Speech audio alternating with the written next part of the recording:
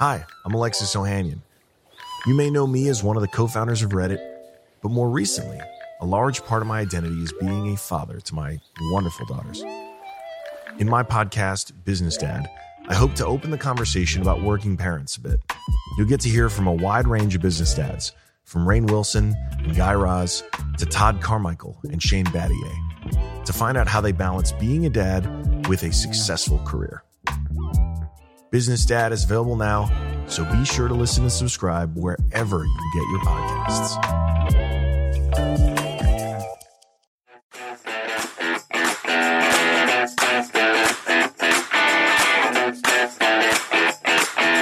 You're listening to Season 5 of Mother May I Sleep With podcast. I'm your host, Molly McAleer.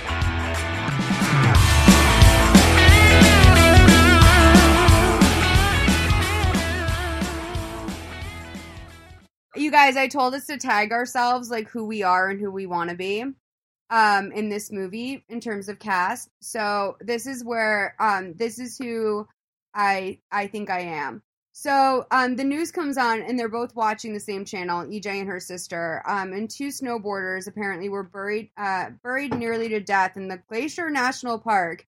The search and rescue workers, which are all volunteers, worked for hours to get these guys out. And then we see a news clip where they're speaking to Dr. Marcy Hempel, who we do know as a character in this movie.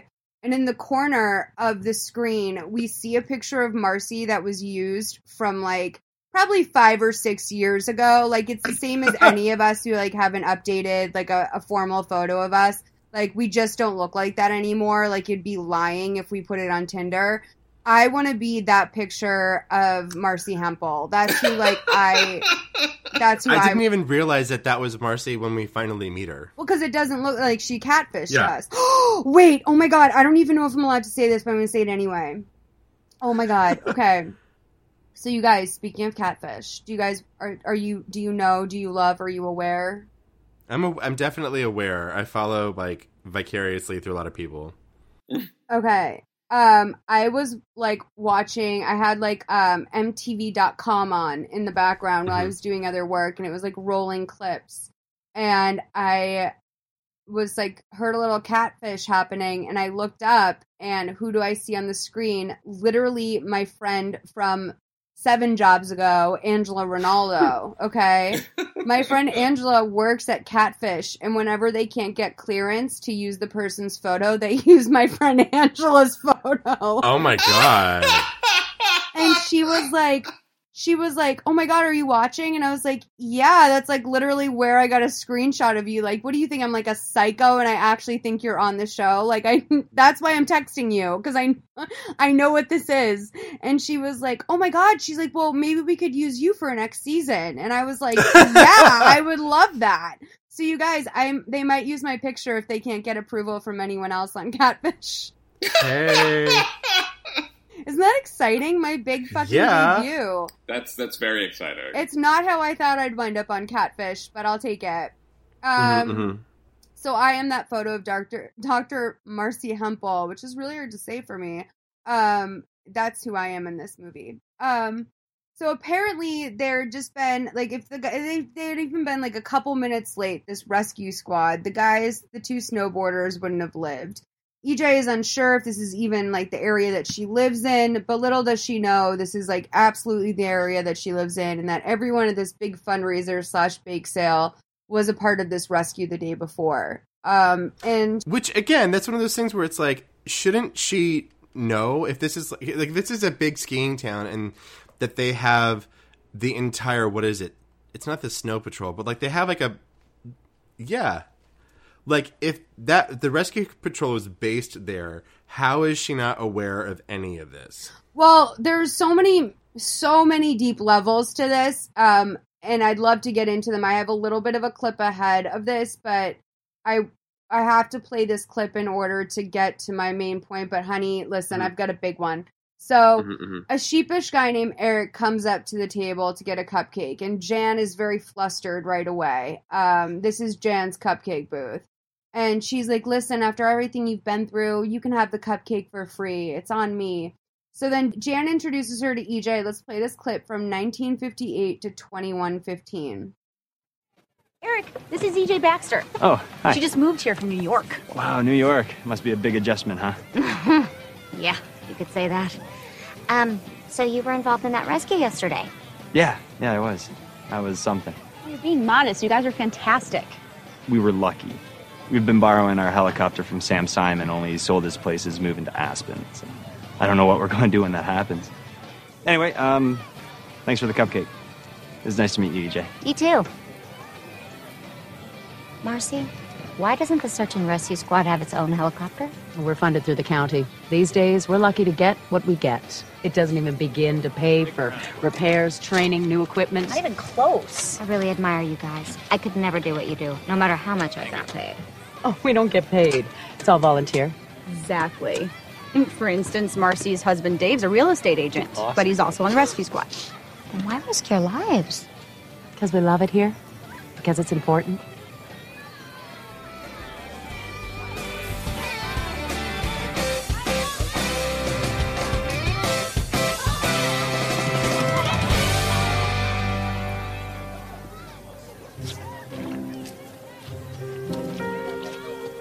We got like 7 of these cups now. Can I borrow one? Will you look at that? Oh, yeah. That's EJ Baxter. Jan just introduced me to her. She just moved here from New York. Oh, we've met. So I want to run this question by you because I think this is a thing that a native New Yorker might have interest in. EJ is so blown away that people would risk their lives. That people would risk their lives for the greater good of a community.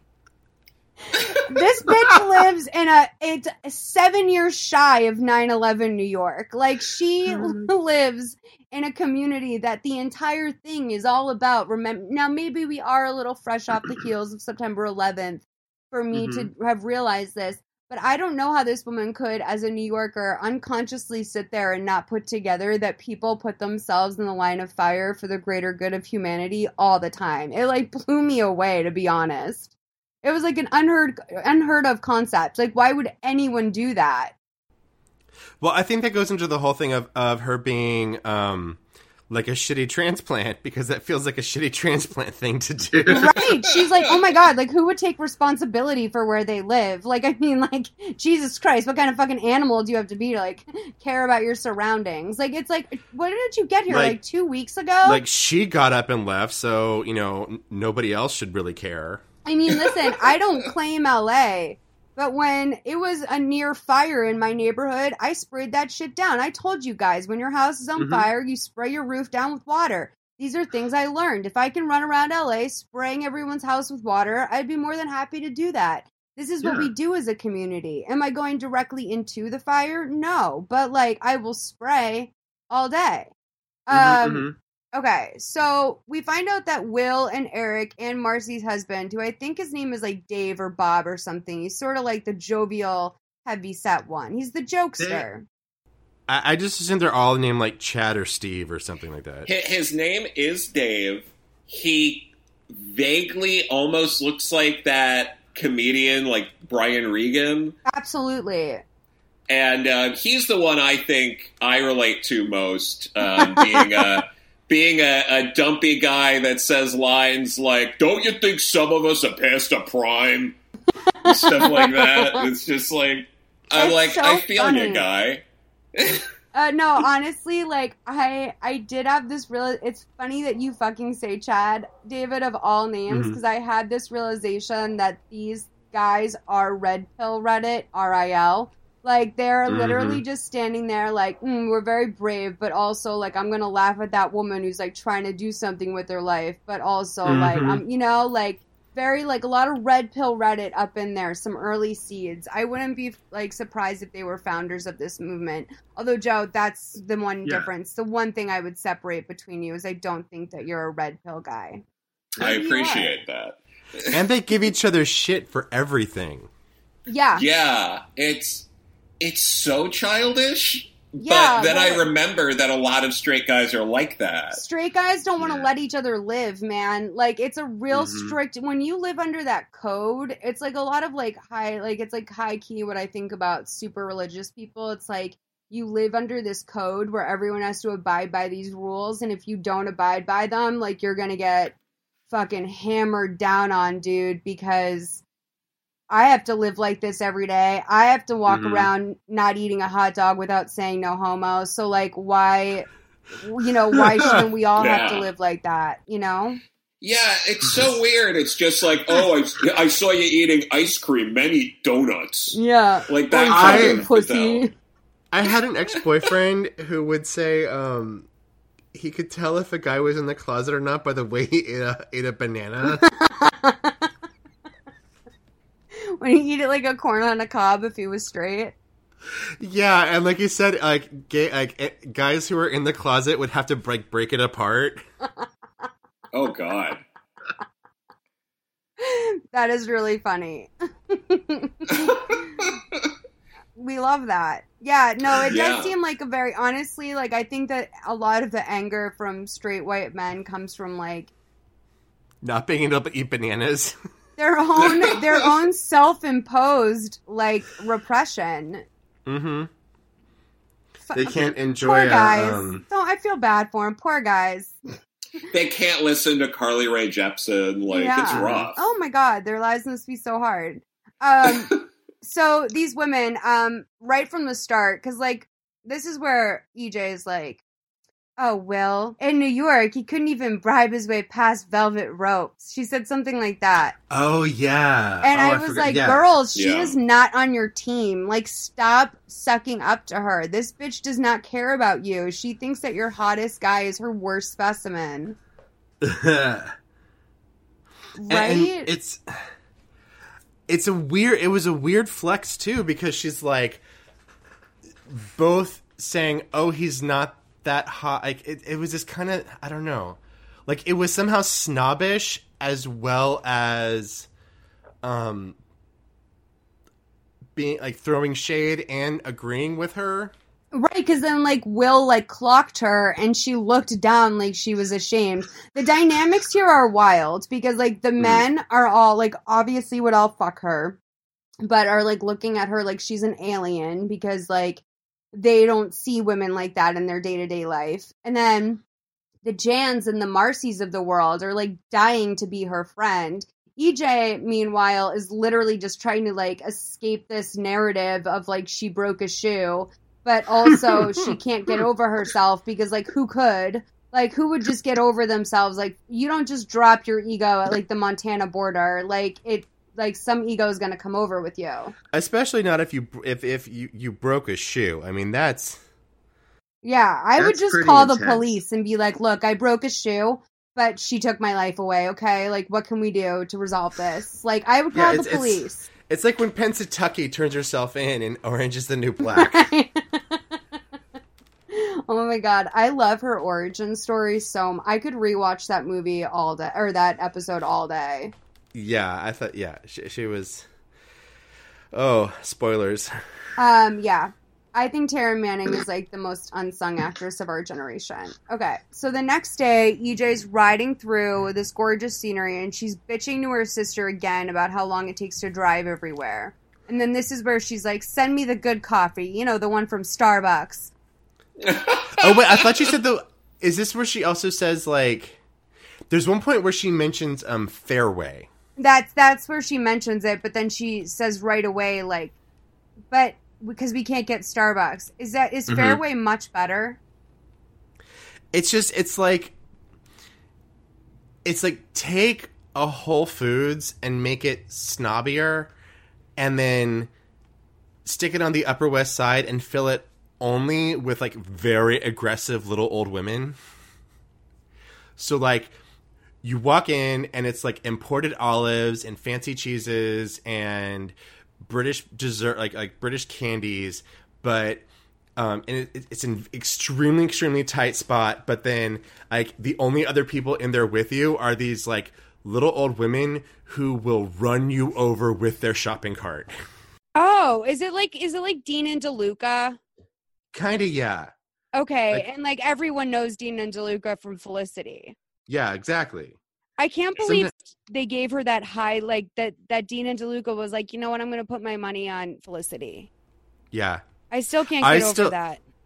I still sometimes walk past where the Dean and DeLuca that Felicity worked at used to be over by NYU. And I'm like, that's where Felicity used to work.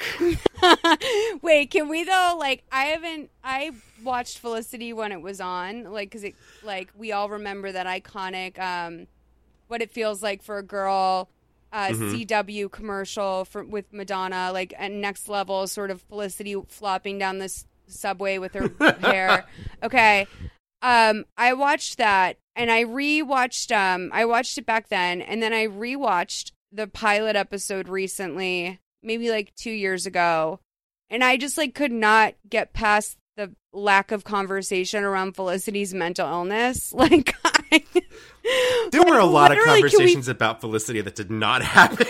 I mean, like, literally, like, can someone help her? Like, if I was her parents, I would have been like, I understand, like, you think you're going to a new college, but we're, like, actually going to 50 and 50 you for, like, a year.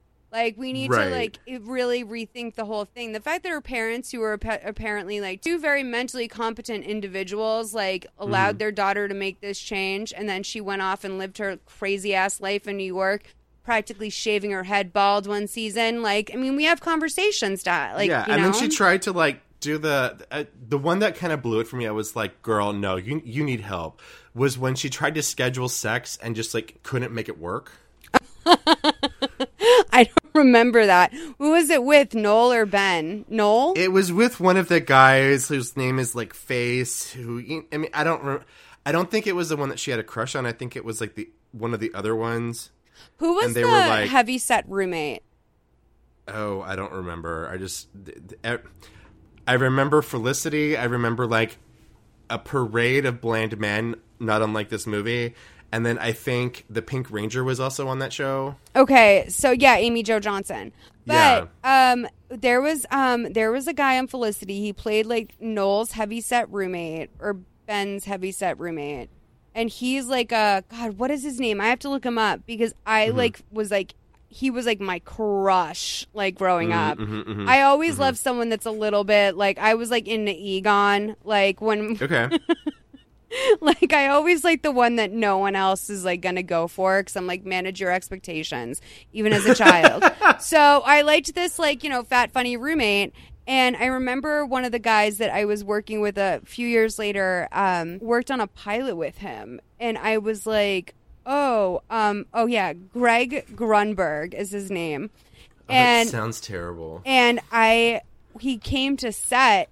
To like when he is like a married man, like I knew this, and I also was like probably like emotionally a teenager at the time, but like he came to set, and I remember just like I couldn't look anywhere, I couldn't talk, I couldn't say anything. Like I was like, I just can't believe, like, Hollywood, baby, this is all really where it happens. Like one day you were watching Felicity at 13 years old, and then the next day, you know, you're in Hollywood, baby, and you're meeting your crush, the heavyset roommate. I forgot about him. I also had a crush on him. Yeah. And I mainly knew him because he was the cop in Heroes.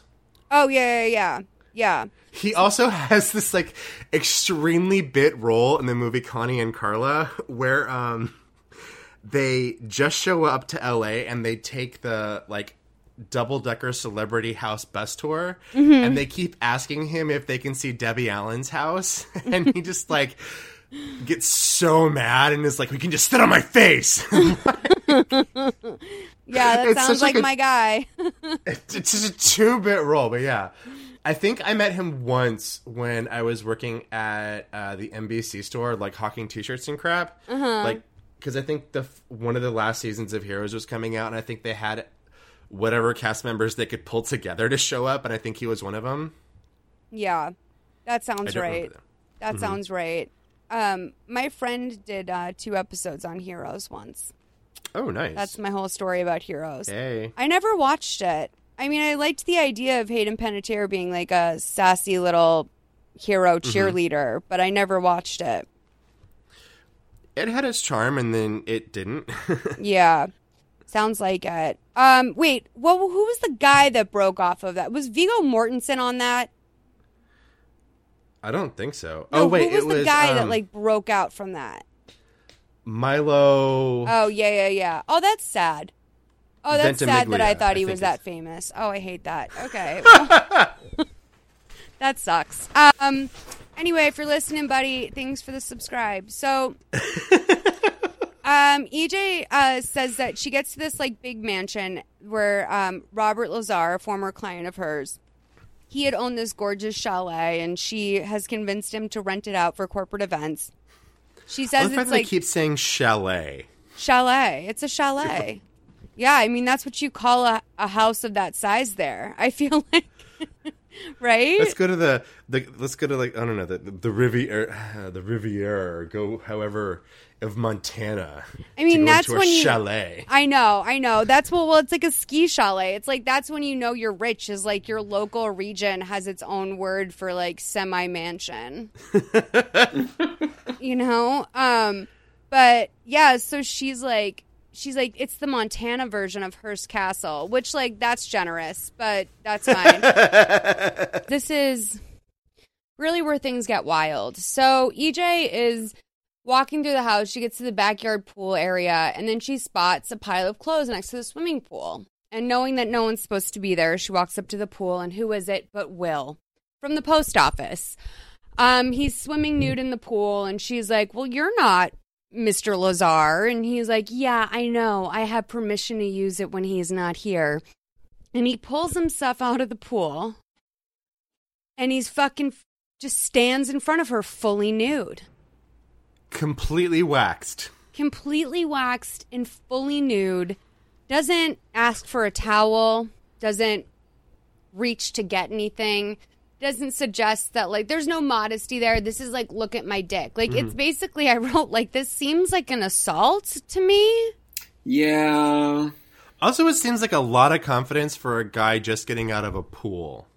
Right. I mean, well, we get a nice little, like, play on words sort of moment conversation out of that. So he says to her, are you enjoying the view? And she goes, let's just say Montana isn't all it's cracked up to be. And he goes, it'll grow on you. So they go back and forth with, like, another, like, probably 4 exchanges of this, like, you know, are we talking about my dick or are we talking about Montana sort of thing?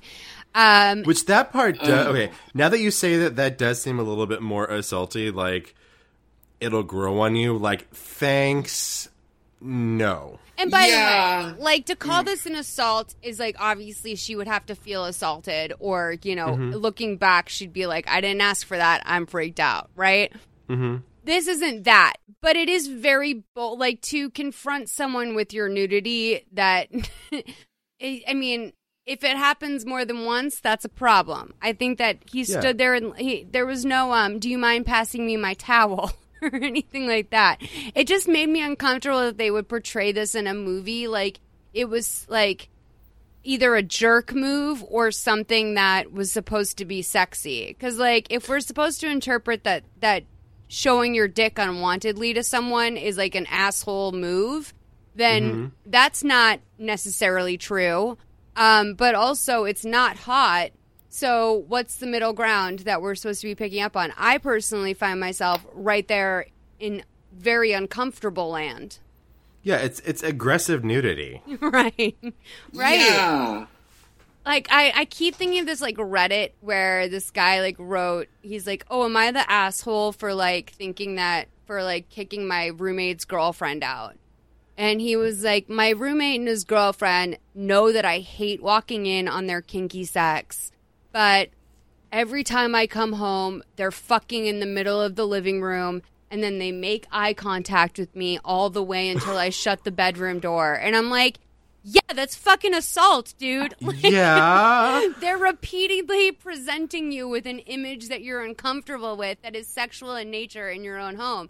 That is a form of assault. Now, I mean, this is a very gray area. I just want to say that I think my immediate response to it was the lack of shamelessness around the nudity for a man who is at every turn quick to stomp down the idea that nudity is possibly a good idea for the community.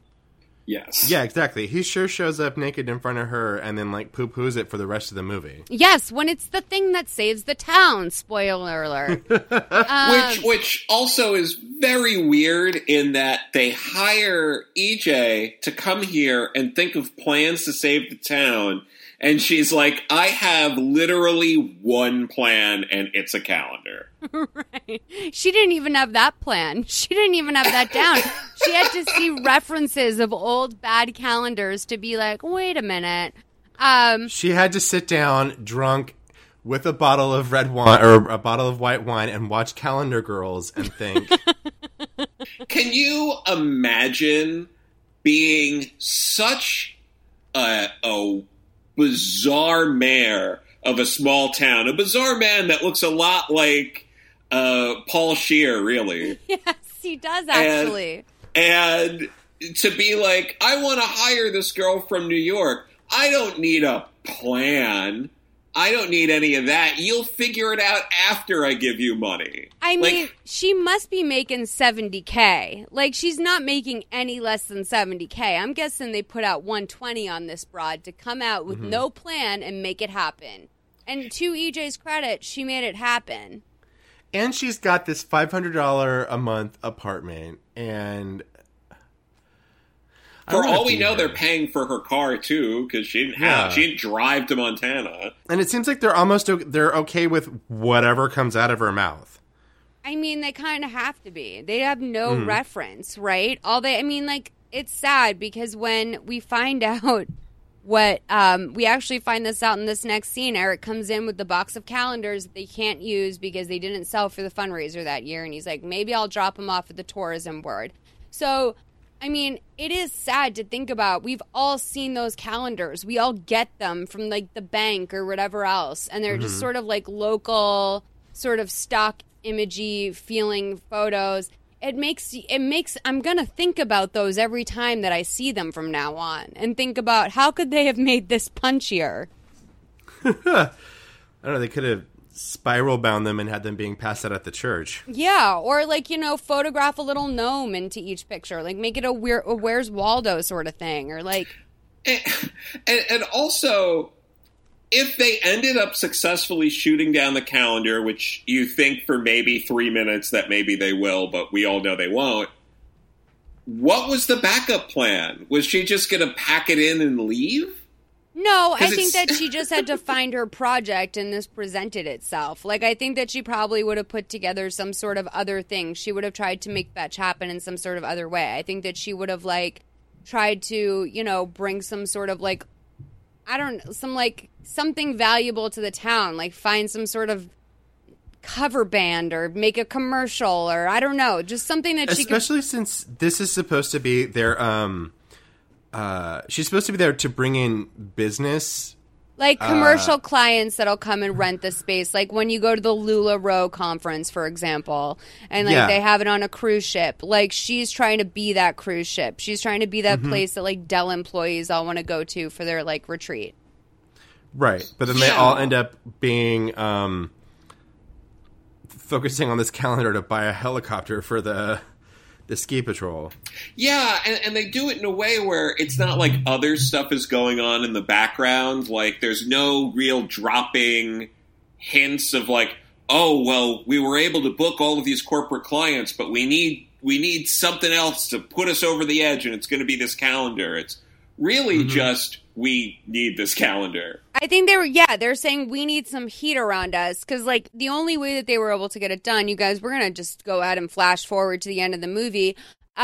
We only find out that Jan is booking corporate clients because the calendar got on the news, which when EJ first said, like, we got to really, like, get Mr. December to, like, pop for us because when Oprah and People magazine start calling, we're going to, like, and when EJ said it, I was like, oh, sweetie, you're fucking crazy. Like, because these things are a dime a dozen. Like half the, fire departments in the country have, like, a sexy fireman calendar, right? I guess this was no, because it wasn't. Like, they had already done this on Sex and the City with, like, the firefighter, like, thing in Staten Island they do. Like, we all have known about hot men of service for a while. But it, I guess I can see in a backwards way how this worked. It got media attention on the city. But it is honestly, this is a little bit of a fool's errand because, like, unless she would literally have to cut her salary in half to bring some sort of meaningful business to the town. that would make it a tourist destination. But in reality, these people are such hardworking, like local family type people that they wouldn't have any need for a business in town that they themselves wouldn't use. So it's like kind of a catch-22. I feel bad for these people, man. Like, I feel bad for these fictional people because that's a struggle. And they're going to have to invest in a bunch of infrastructure if they want to have that thing, because there doesn't seem to be the type of amenities that That's what I mean. Like, they could never open up, like, some sort of, like, macrame studio, because then you'd have to have half the town doing macrame, like, every weekend. Like, and they're just, that's not going to happen. Also, the fallacy of them buying cupcakes from themselves at this bake sale every weekend so that they can go out and continue to do rescue work on their, I mean, it blows the mind. It's like, really, this is a huge American issue. Andrew Yang, get in here. But yeah, like, couldn't they have put a down payment on a helicopter if they didn't hire her? 100%. That's this whole thing. It's a snake eating its tail. It makes me really nervous. It really does. This actually really speaks to the American condition. Like, these people are. This could have been a whole like full time so they can do what their state should provide for them. Like, the state should be providing these resources. That could have been a whole thing where, like, they had provided the down payment and but then they realized that they can't afford the actual payments. And so they have hired her to try and bring in more business. And that's the push and the drive of all of this. I think honestly where it was is that they couldn't afford the paper to print the calendar on. So they, like, it seems like they're really living like hand to mouth, but like also ass to hand in this town. Like, it's really like all the money is being cycled through these same individuals. It's very concerning. Because what EMTs are getting paid the money for, like, what is it? Helicopter fuel? What's the real? When we get down to it, is this about helicopter fuel? Well, how often would they even be using this helicopter? I mean, it sounds like people are falling off this mountain every damn day. To which case, I say, what does it cost for a roll of caution tape? Also, like, and then this goes back to the whole thing. Like, this isn't presented as a ski town, but they're people falling off the mountain all the damn time. Because they're bored. It's like two bored-ass teenagers snowboarding down the side of their house. And then, you know, next thing you know, because they needed to have that caution tape put up in advance. Once you get that up, I feel like people usually follow the rules. You don't want to cross caution tape. That's true. But yeah, it's so baffling. It's just like, I don't understand why there wasn't something where it was more like, okay, we're bringing you in and we need to get, you know, X amount of millions of dollars in corporate sponsors and stuff like that to justify all this and to pay for all this stuff.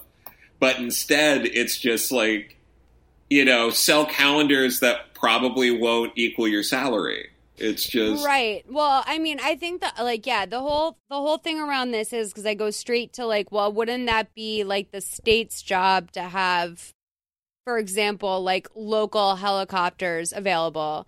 But then you have to have the people, like the boots on the ground, like the people that are actually going to go out there and get this guy. You can't possibly employ all these people, especially for a state as widespread and like not so densely populated as Montana. I mean, God, this is America, you guys. Like, we've got to figure this out. Like, how do I save Montana, guys? But no, like, this mismanagement of funds makes me think that the mayor must have a secret family.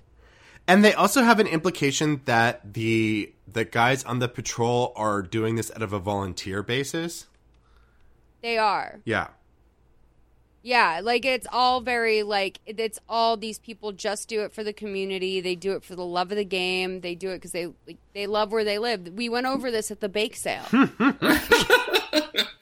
yeah, like, this movie really needed something more like, you know, we're trying to land the Apple account so that way they do all their retreats here and we'll have a big, high 6-figure, low 7-figure contract from Apple or IBM or some shit or Sony or something. It does seem like it was in the Trader Joe's like frequent flyer thing or whatever that they actually are looking for. Like, they're like, this lady moved to Montana, because I guess like later on when we meet Sonia, whatever, she's already heard about this. So I know that some advertisement has been done on EJ's behalf. But anyway, let's get back to this. I realized right in this moment that Eric looked like Corey Feldman if like Corey Feldman had eaten vegetables and then was like never in a room with drugs or alcohol as a child. Like, they have the same essence. Is like if Eric you the melted one that down... the secretary is into? Yes, Okay. it's Jan's boyfriend. Okay, He looks exactly like Corey Feldman on the inside. Okay, like okay. if you melted him down.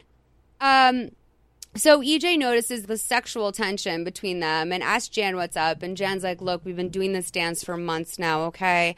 And then they agree that the calendars are a fucking snooze fest. Jan's like ready to get drunk, but EJ now has a new plan for the evening. So we're back from commercial. We're now at the rescue lodge. Since we're about to hear a bunch of dude voices, you should know that the most negative one in the room is Will. The guy that I'm in love with is the one that says, she's got a point. If tourists are worried for their safety, they'll go to Idaho or Aspen. And then he's also the one later on who says, this isn't about you, Will. Let's play 2620 to 2919. Excuse me. Did you say naked? You mean totally? That's the basic idea of a naked calendar.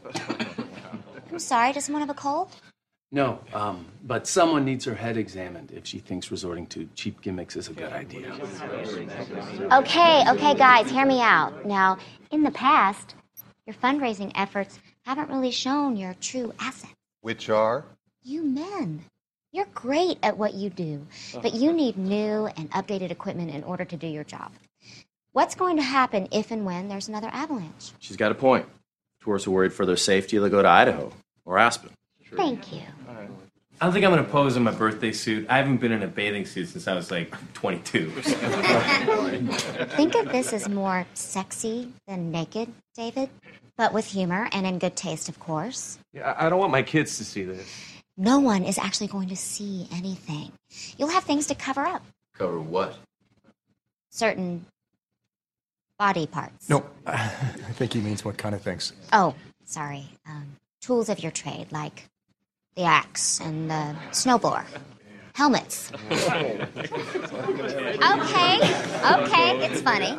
But here I have a detailed breakdown of other calendars similar to the ones I'm talking about and what they've earned over the past 3 years. Exactly, it's a tired idea.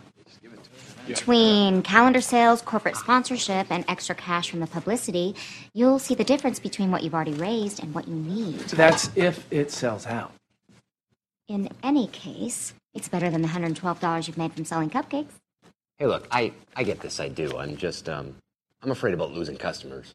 Oh, that's where you're wrong, Les. You own the kitchen design store, right? Yeah? That means the majority of your customers are women. So when it comes time for them to resurface their cabinets, they'll think of the hot search and rescue guy hanging on their wall. Okay, guys, listen. It's been done 1,000,000 times, and when no one buys it, I guarantee... This idea isn't about you, Will. Hey, don't you think some of us are past our sell-by date? Yeah. Hey, Dave's right. I mean, who's going to want to buy a picture of him? You know what? You're real men. And there's nothing more appealing and sexy than a man who's comfortable. In his own skin. Exactly.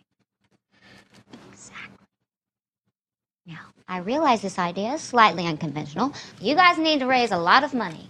And yes, you don't know me yet. But I'm asking each and every one of you to take a leap of faith. When I moved here, I realized that this station was at the core of Kalispell. Every family has been touched by it and depends on you. You're right to be proud of what you do. So I hope you all will do whatever it takes to get the rescue station you so deserve. So I'm going to describe Jason to you guys. He's the crush that I talked to you about. But we're so thrilled that we're all, like, you know, sort of on board with this calendar idea, just to be clear. So Jason is like, you know how dogs keep evolving to get cuter? Okay, so, like, imagine, like, if there was a very cute frog and, like, 20 like in 2200. Okay, that's where we are. We're very far down the line. There's like a cute frog that has like the big eyes of a frog and is very cute. And we're not going to kill it because we love frogs now. And then if you took like primitive man, like Tarzan, and you made that frog and Tarzan have sex, that's what Jason would look like. He does. Doesn't he look like sort of like a futuristic hot frog and Tarzan? Yeah, he does look like he could be playing like Tarzan in like your community theater version of Tarzan. And they were like, well, he's not a good actor, but he looks really good in a loincloth and he has the floppy hair. Yeah, or him in Avatar, like, honey, paint him blue. He would be fabulous. We would love that. Mm-hmm. Do you think Jason's a bad actor? Break it to me. Well, no, I can't tell because half of this is like, it's not that great of a script. And like... Oh, wow. Well, we said it. God damn. And Kristen... And, like, certain people, like Kristen Chenoweth, are just, like, shining like nobody's business and just making whatever that coming out of their mouth just absolutely shine. And other people you can kind of see where they're, like, and you kind of wonder, would you be better if the script was more workable? I will be honest with you and say I thought it was a pretty, like, I mean, you're right. Actually, you know what? You're right. Joe, what were you going to say? Fuck me. I think you're right. No, I'm with you. The script has these like weird little nuggets in it, like the freedom is a prison thing, but and also the sister, the way that Kristen Chenoweth and her sister, who plays Roz, they play a couple scenes so well together that I'm like, honey, were these sorority sisters? Like, they're so good in a couple scenes, the way that they play back and forth, that I really bought it. And you're right. I think it is the performances that make this movie stand out. Like, especially some of the casting in particular is really good. I think that they had to find like 15 hot guys that could act, which is a tall order for Lifetime. Yeah. Honestly, it's a tall order in a lot of places. No, it's actually, in general, you're right. It's a tall order for 15 conventionally attractive people to be cast in one thing. It's really difficult, especially if they're all supposed to have their own unique characters or whatever. We stand Lifetime. And there's certainly moments where I'm like, okay, that person is not a bad actor. Like, I don't think I think it's the hot rock climbing police officer. Jesse, yeah. Yeah, there were a couple moments where I was like, okay, you're not a bad actor. But oh my God, how do you know Jesse's name? Well, I remember him from the bit later where they're all like, oh my God, you waxed your chest? And he's like, yeah, we're going to be in the calendar. Yeah.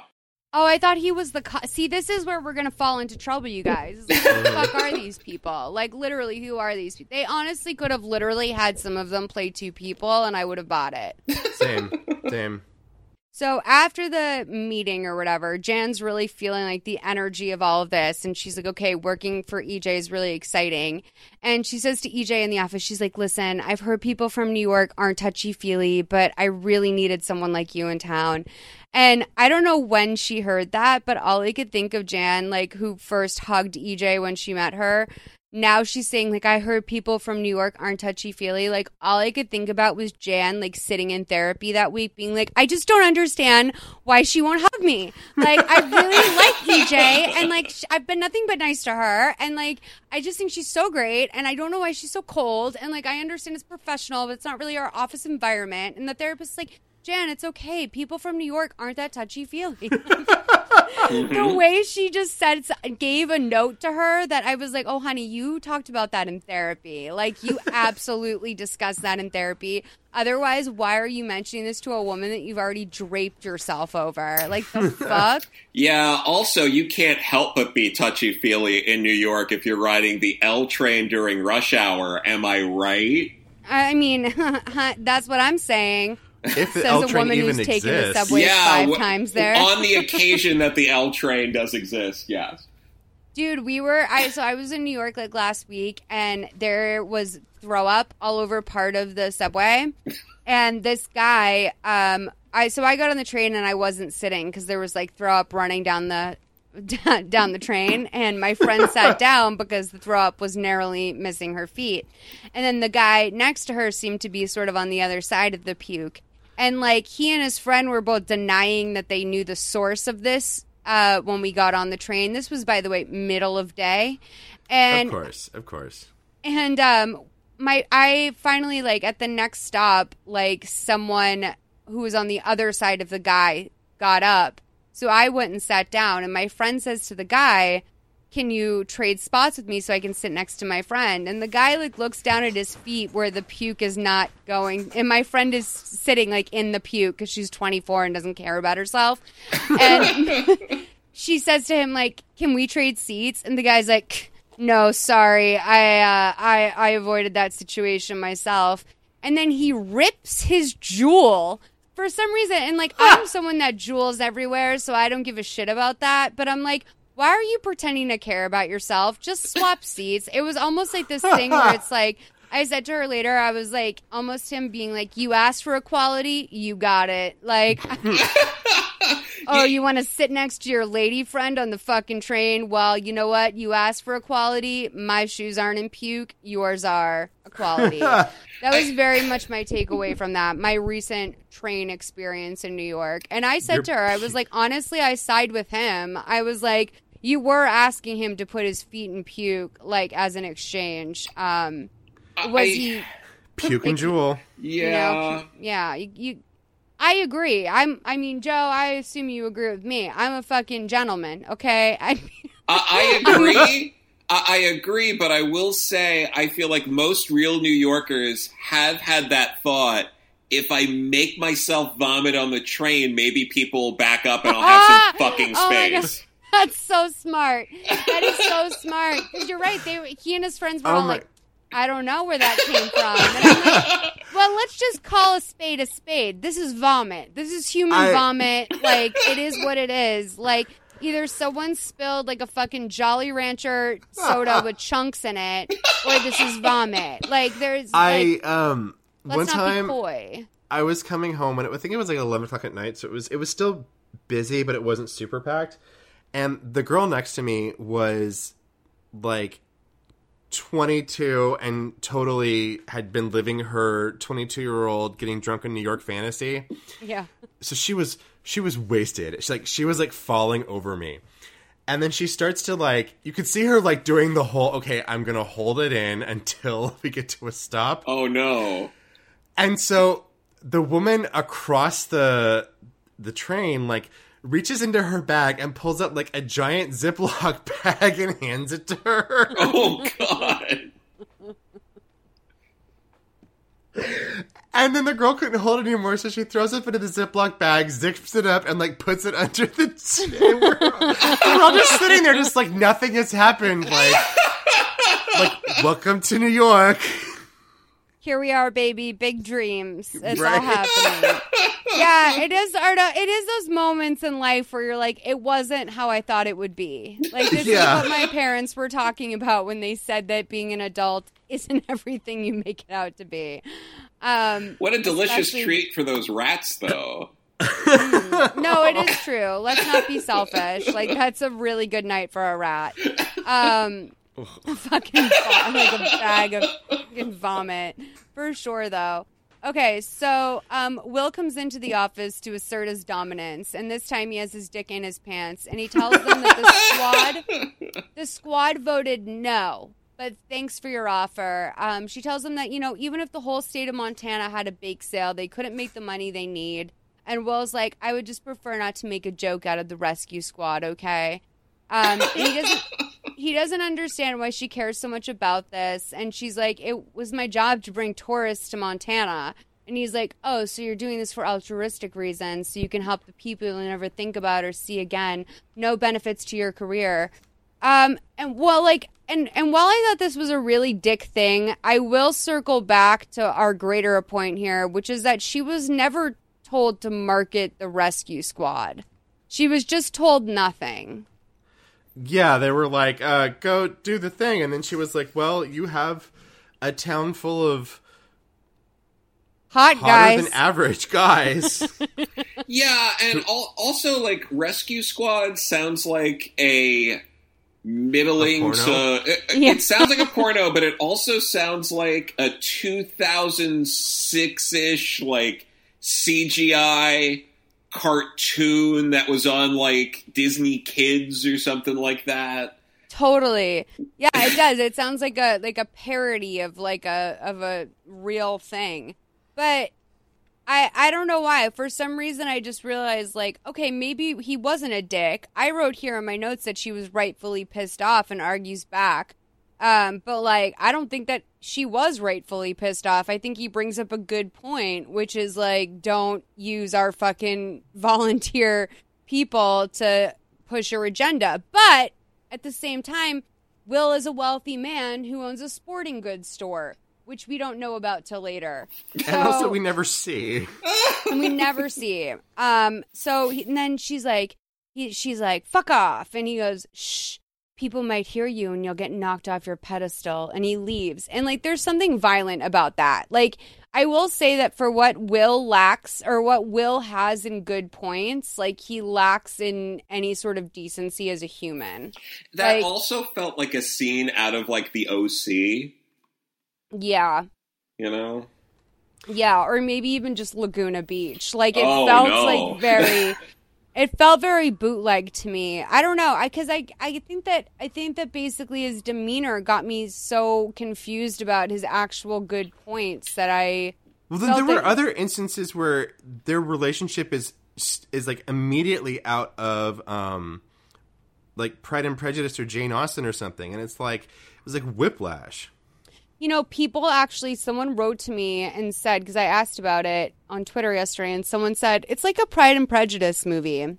Mm-hmm. Which, like, I guess I just don't draw those comparisons in my day-to-day. But I can see why people would say that. I guess I'm just, like, a little dense in that way.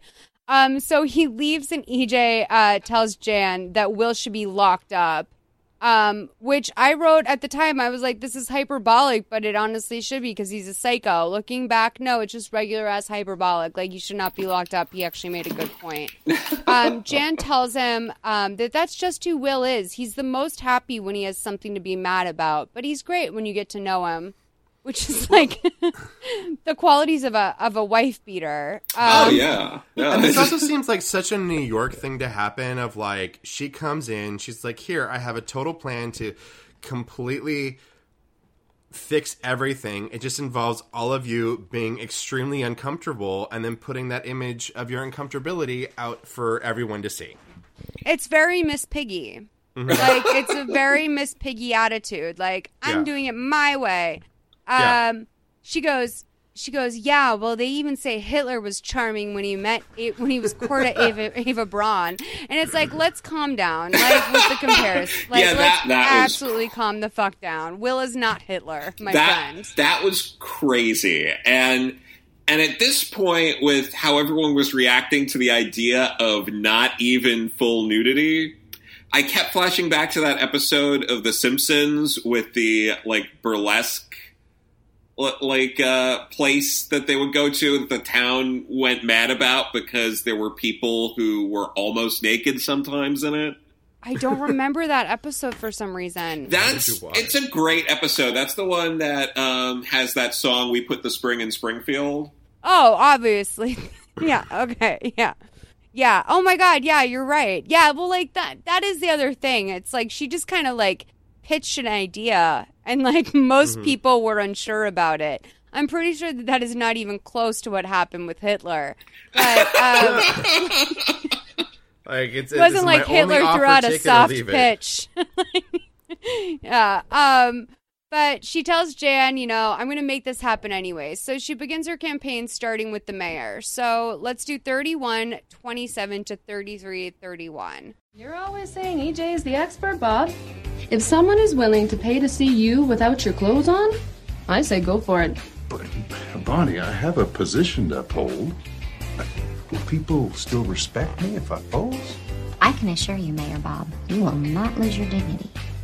He has dignity? I can't believe you convinced Mayor Bob. Well, he finally realized I'm a pit bull and I wasn't going to let it go until he gave in. Jan, 7 down, 5 to go. You're right, it affects us all. I would do it, but it would upset Laura. Laura, you're not looking at the big picture. No, I get it. You're doing this so you can hit on Rick. No, I'm not. I'm envious.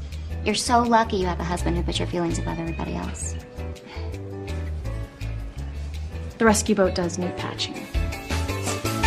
EJ, you did not have to do this. Well, it's my way of saying thank you, Henry. I would have never gotten Rick without your help. Well, thank you. I appreciate it. Just don't eat too many before the shoot. So as far as convincing Andy and Jim, I know they're brothers, so I was thinking of taking them to dinner and... Together. Yes. Trust me, you do not want to do that. Why don't I? Because they're not going to listen. They're going to spend the whole time trying to see which one's going to get the waitress's phone number. Have they always been like that? Ever since Little League. When they were on the same team, they would strike out every time. But when they were playing against each other, suddenly they were hitting grand slams. I think I can work with that, but just in case they still won't pose, do you think you could threaten to arrest them? I can't do that. Club them into submission? Sorry. Stun gun? Not going to happen. Yeah, well, it's worth a shot. It's not happening, EJ. Okay. No biggie, Jim. I guess we'll just be Andy. It's not happening, EJ. There's lots of other guys who'll do it. I know. It's just that I would be offending you if I asked Jim to pose and not you. I know my brother, and there's no way he's posing. I'm not posing, EJ, and Andy won't if I won't. Too late, Jim. What, Andy said yes? Jim said yes? Right now, we're at the post office. Diana's told EJ that she's heard about her calendar. This is it's causing quite the commotion. It's so small this town is.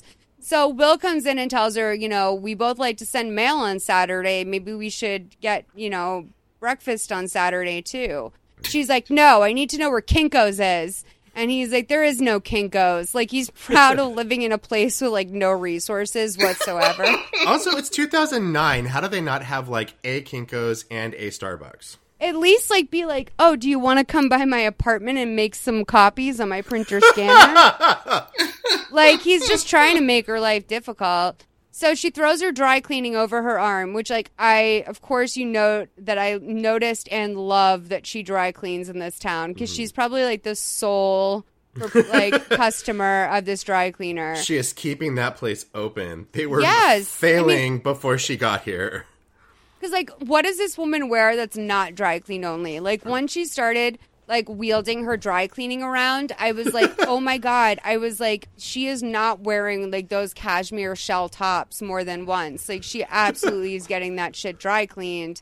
Holy shit, what does it cost to be EJ? It costs a lot. It ain't cheap to be EJ. You have to have your coffee imported, have your clothing dry cleaned. Dry cleaning is a drug, though. I'll be honest with you. Once you cross over to a time in your life where you're like, I'm going to get that dry clean only thing. It's fucking over. You might as well do heroin. It's so expensive. You're all of a sudden it's $36 a week to wear the clothes that I already own. So EJ runs into Henry, and Henry helpfully shows her where she can get some photocopies made. Do we see Henry again after this? Because I was like... I think he's the chest guy. Or he's the cop. Is he the cop with the muffin basket? No, because that guy was Henry seemed a little bit more young and adorable, and the cop with the basket was beefier.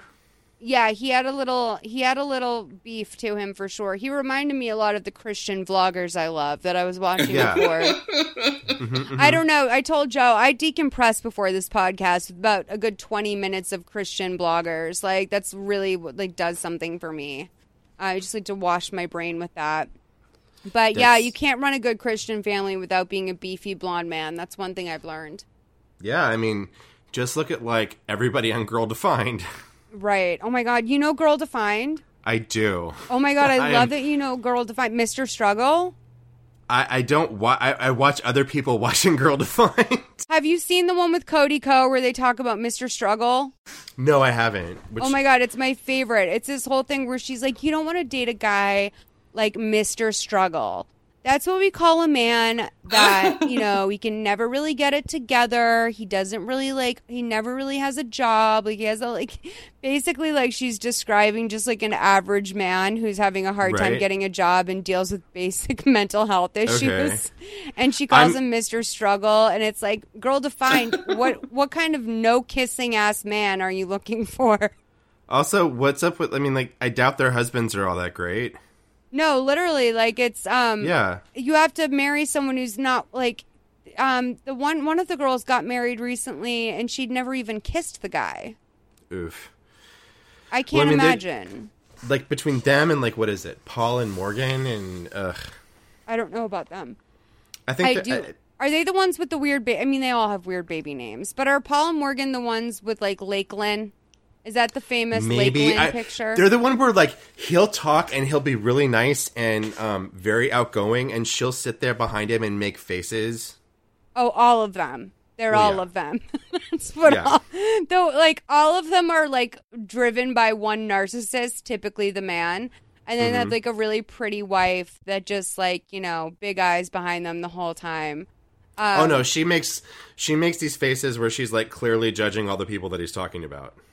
Oh, okay. I was expecting more like showing oh, I'm smiling. That means we're happy now. And then I'm showing a concerned face. Okay, you have to link me, honey, because I need to know.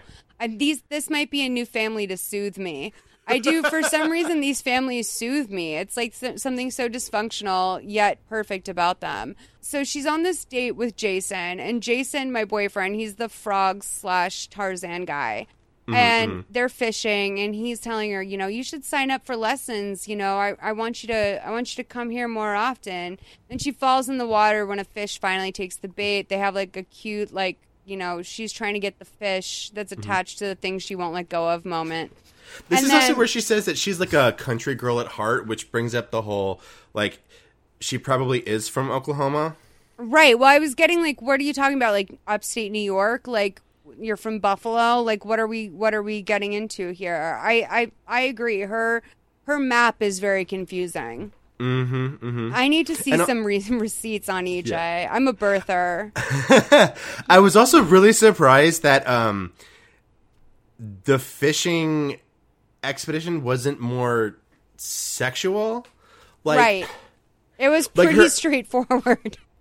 Yeah, like her interaction with what's his face at the pool, like immediately turned into double entendres, and like this, which I think would normally be a sort of like the pool or the golf lesson, or like it's always that thing where the guy has to come behind the girl and like put his arms around her so that he can put his hands on the rod or the stick or the whatever, and then like twist and turn, and it's just like, oh, they're touching, and like there was none of that. I'll tell you why. It's because Jason's a sensual thinking man, and like he later, when they're walking through the town after their fishing expedition, he says to her, you know what gets me? People have no problem with graphic violence but are disturbed by the slightest display of the human body.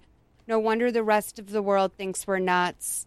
Like, like I think that Jason's like, you know what? Like, we use the human body. We're not going to be scandalized by it, okay? It's you and me. We're out here fishing. That's one thing. And then we're naked at home. It's a different conversation. Like, just no guns. Like, that's what I'm getting from Jason. Yeah. Very passive, naked.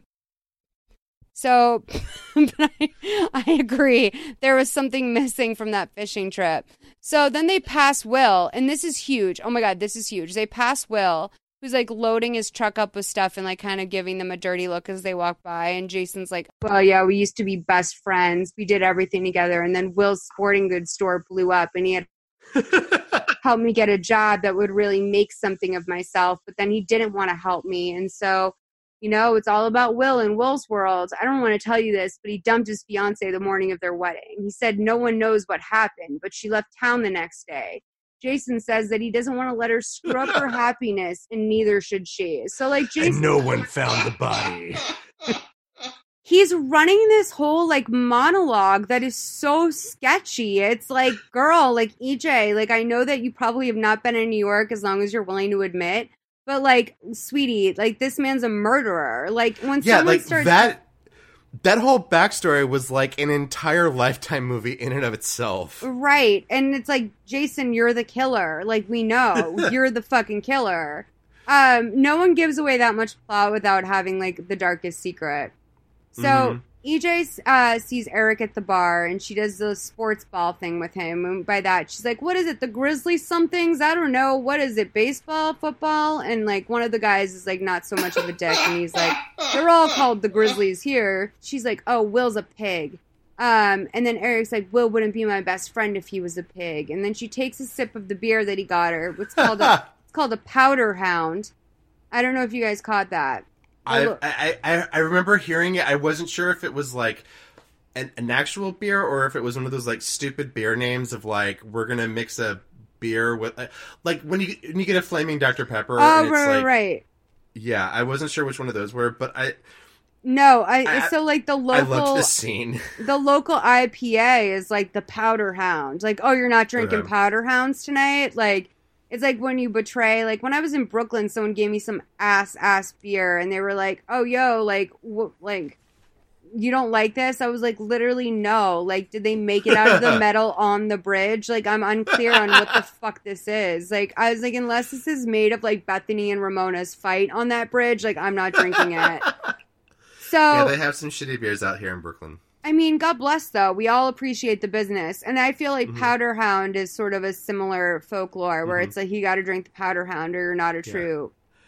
And I love that she, like, daintily spits the beer back and then walks up to the bar and says, first she asks for, like, a Lillette on the rocks? Yeah. And then when he doesn't know what a Lillette is, which I'm so glad you said this. Yeah, which I feel like he should at least know what that is, because that's like a specific brand of something. Yeah. She's just like, give me a Scotch whatever. And then you loudly hear the extra or whatever go, never heard of it. And it's like this thing where men do this to women sometimes, or whomever, and they want to make them feel like they're crazy and have unreal expectations. So, like, they look to each other. It's like if she walked up to the thing and was like, I'll take an Hermes. And he was like, I've never heard of it. She's like, a handbag. And then the man looks at the other man and the man goes, never heard of it. And so all of a sudden, like, her initial request is completely invalid. Like, I hated it, but it also was such a good toss-away line to sort of show that, like, when women show up to this town and they're, like, different, they're fucking crazy. Whereas opposed to, like, if this man asked for, like, a whatever type of ski, then, like, he would get that ski. You know, these... Well, we see that later when she doesn't know what, like, abseiling is, or whatever the fuck it's called. Abseiling, yeah. Right, as if we were to know. I didn't know what abseiling was. So, the guy, this is your big scene, you guys. This is the locker room. Do you want to just take over? Well, like, they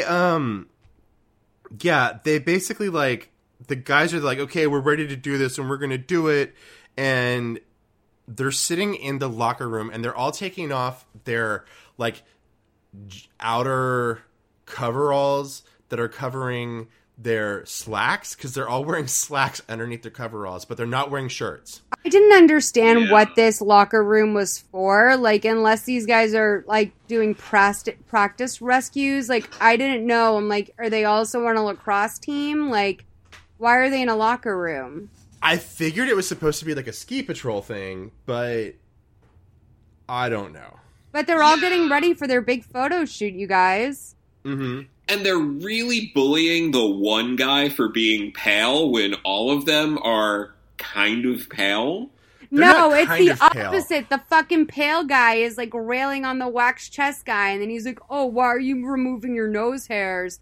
And then he says to the other guy, like, oh, whatever. Like, they're all acting like they're being fucking cock-blocked by... Like, this pale guy is acting like he's being cock-blocked by this thing. And then they're like, also, you know what? You should get a little tan. None of them would look the way that they look without extreme narcissistic gym behavior that includes waxing and includes, like, protein bars. I mean, I think that's the whole thing, because, like we see Will and Eric are jogging, and Eric's like, do you hear Bob's wife told him not to eat a donut the other day? Like, fucking pussy. Yeah. Like, this is, like, very straight boy culture where they're like, oh, some like fucking bitch entered the picture and tried to make our lives better. Like fucking now all their wives are like on our fucking dick. Like guys are just such dicks like that. It's like, They are, but like, oh, Bob's but, like, wife the told guy- him not to eat a donut, so now you all have no dicks. Like I don't understand the scenario. But then, like, the guys that they have, so they're all like, they all look like they're in their 30s. Like we're like, I'm pretty sure this is a lifetime 30, which means they're all 25. But, Right. they're all at least 30, and you don't look that way because they're all very like, they're very WB from like the late 90s, hot, and like they're Josh Duhamel hot. Okay. Like they have like that body, they have, but it's still like thin. Yes. And everything is completely waxed. Like there's like a lot of scenes where like their pants are like either unbuttoned or they're very, very low, and you're like, oh, you didn't just wax, you waxed your pubes. And like there is no like, even straight guys are still having to do the like, well, okay, so like today, like I can't have any donuts. I gotta have like chicken for breakfast, and then chicken and broccoli for lunch, and then I'm gonna have some more chicken for dinner, and then I have a protein shake before I go to bed, because like right now I'm on my gain period, so I need all of this protein. It's like, so yeah, they'd be like, yeah, man, you can't have that donut because that's a whole lot of processed carbs, and we told you you're not doing carbs right now. You gotta cut, not gain. We're gonna cut. But like these guys like have to do this for 1 week. Like they literally Right. have to do 1 week of prep. Like this is like an average person who appears in a photo. Like this is this is every week leading up to something. These guys have 1 week of their life where they have to show up not bloated and groomed, and like they're Right. all being like, oh, you fucking pussy. Like Yeah. literally Which that's another thing, because that hits into the whole I think I knew somebody who once called it the miscongeniality dilemma or clause or whatever, where, you know, she goes into the beauty pageant and it's only about they're there for 3 days and they won't let her eat carbs, and it's shown as, you can't eat carbs because we don't want you to gain weight, not so much you can't eat this food because you're going to bloat. And there's no way that like her having a ham sandwich for dinner is going to cause her to show up the next day and be like 50 pounds overweight. Not at all. If anything, my friend was on something called the flat belly diet that entailed him eating 2 ham and cheese sandwiches a day with mayonnaise on it. And I was like, this Yeah. is your fucking diet? Yeah. That's the best day of my life. Are you kidding me? Yeah, no, Yeah, but so they would all be like on some like insane, stupid ass, like we're eating nothing but like chicken breast wrapped in bacon for the next week. I can't believe that none of them talked about meal prep. Because I feel like straight guys that do that stuff are always talking about meal prep. Right. Oh my god, they should have been meal prepping. I mean, honestly, in that community, they probably couldn't have afforded not to. So let's play this scene. All the bake sales that they're having. Well, carbs are legally a part of the deal there. Exactly. We're gonna see EJ is on a date with the thinking man in town, Jason, and then the next morning she's gonna talk to her sister. Then after that, she's gonna pick up a new outfit and meet a lady named Sonia. Let's play 41-41 to 43-40. I can't believe I never realized what a perverse movie The Wizard of Oz is.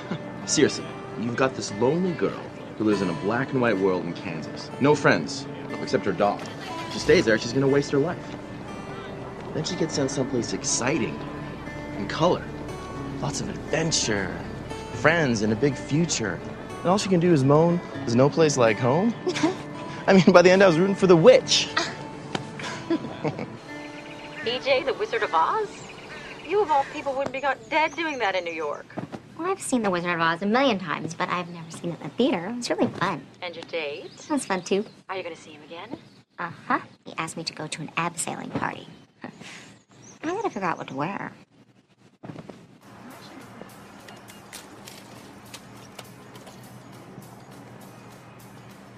Excuse me. What do you think? It's a look. Oh, right. I've got to find something for a sailing party, and they haven't yet opened a Barney's in this town. Oh, thank God, a breath of fresh cynicism. You can't be from around here. Oh, I'm a New Yorker. I'm only here temporarily. You're not E.J. Baxter, are you? I am. Who are you? Sonia Kendall. Gravitational Navigational GPS Systems, Sonia Kendall. No other. It used to be me and my ex-husband until I bought him out as part of our divorce settlement. Since then, profits are up 15%. Nice. Mm-hmm. Now, when I got your press kit, I was so impressed that I thought I'd take a quiet look-see around. But I'm worried this place is so quiet, you'd swear it was a morgue. Well, it's not what you're used to in Chicago, but it is the perfect place for your corporate retreat. Trust me, as a city girl, you can really recharge your batteries here. Well, my Zen master told me learning to fish might relieve my stress. Oh, I have the perfect instructor for you. His name is Jason. Call him. I'm the last person on Earth that ever thought she'd get into fishing, but trust me, it's done wonders for me.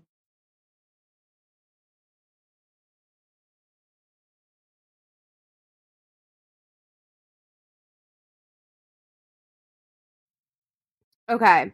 So by the time Sonia and EJ are done, I'm like, EJ, what the fuck are you doing introducing your crush to this woman, Sonia? Obviously, all things will work out in the end.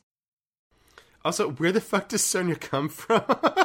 Sonia literally came from the Trader Joe's flyer. Yeah. She literally was like, I saw some of your marketing materials and thought I'd check it out, but I basically want to blow my brains out. And she's like, no, go fishing.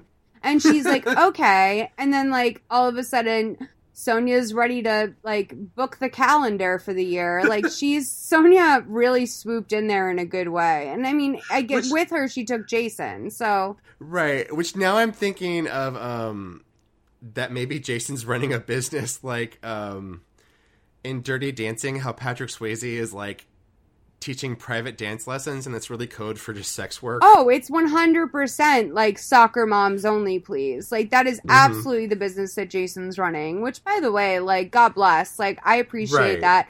And also, like, sort of, like, you know, not every fish needs to be thrown back into the ocean. Sometimes they're better off in a better ocean. You know, sometimes just because you pulled them out doesn't mean that they need to breathe your air, you know?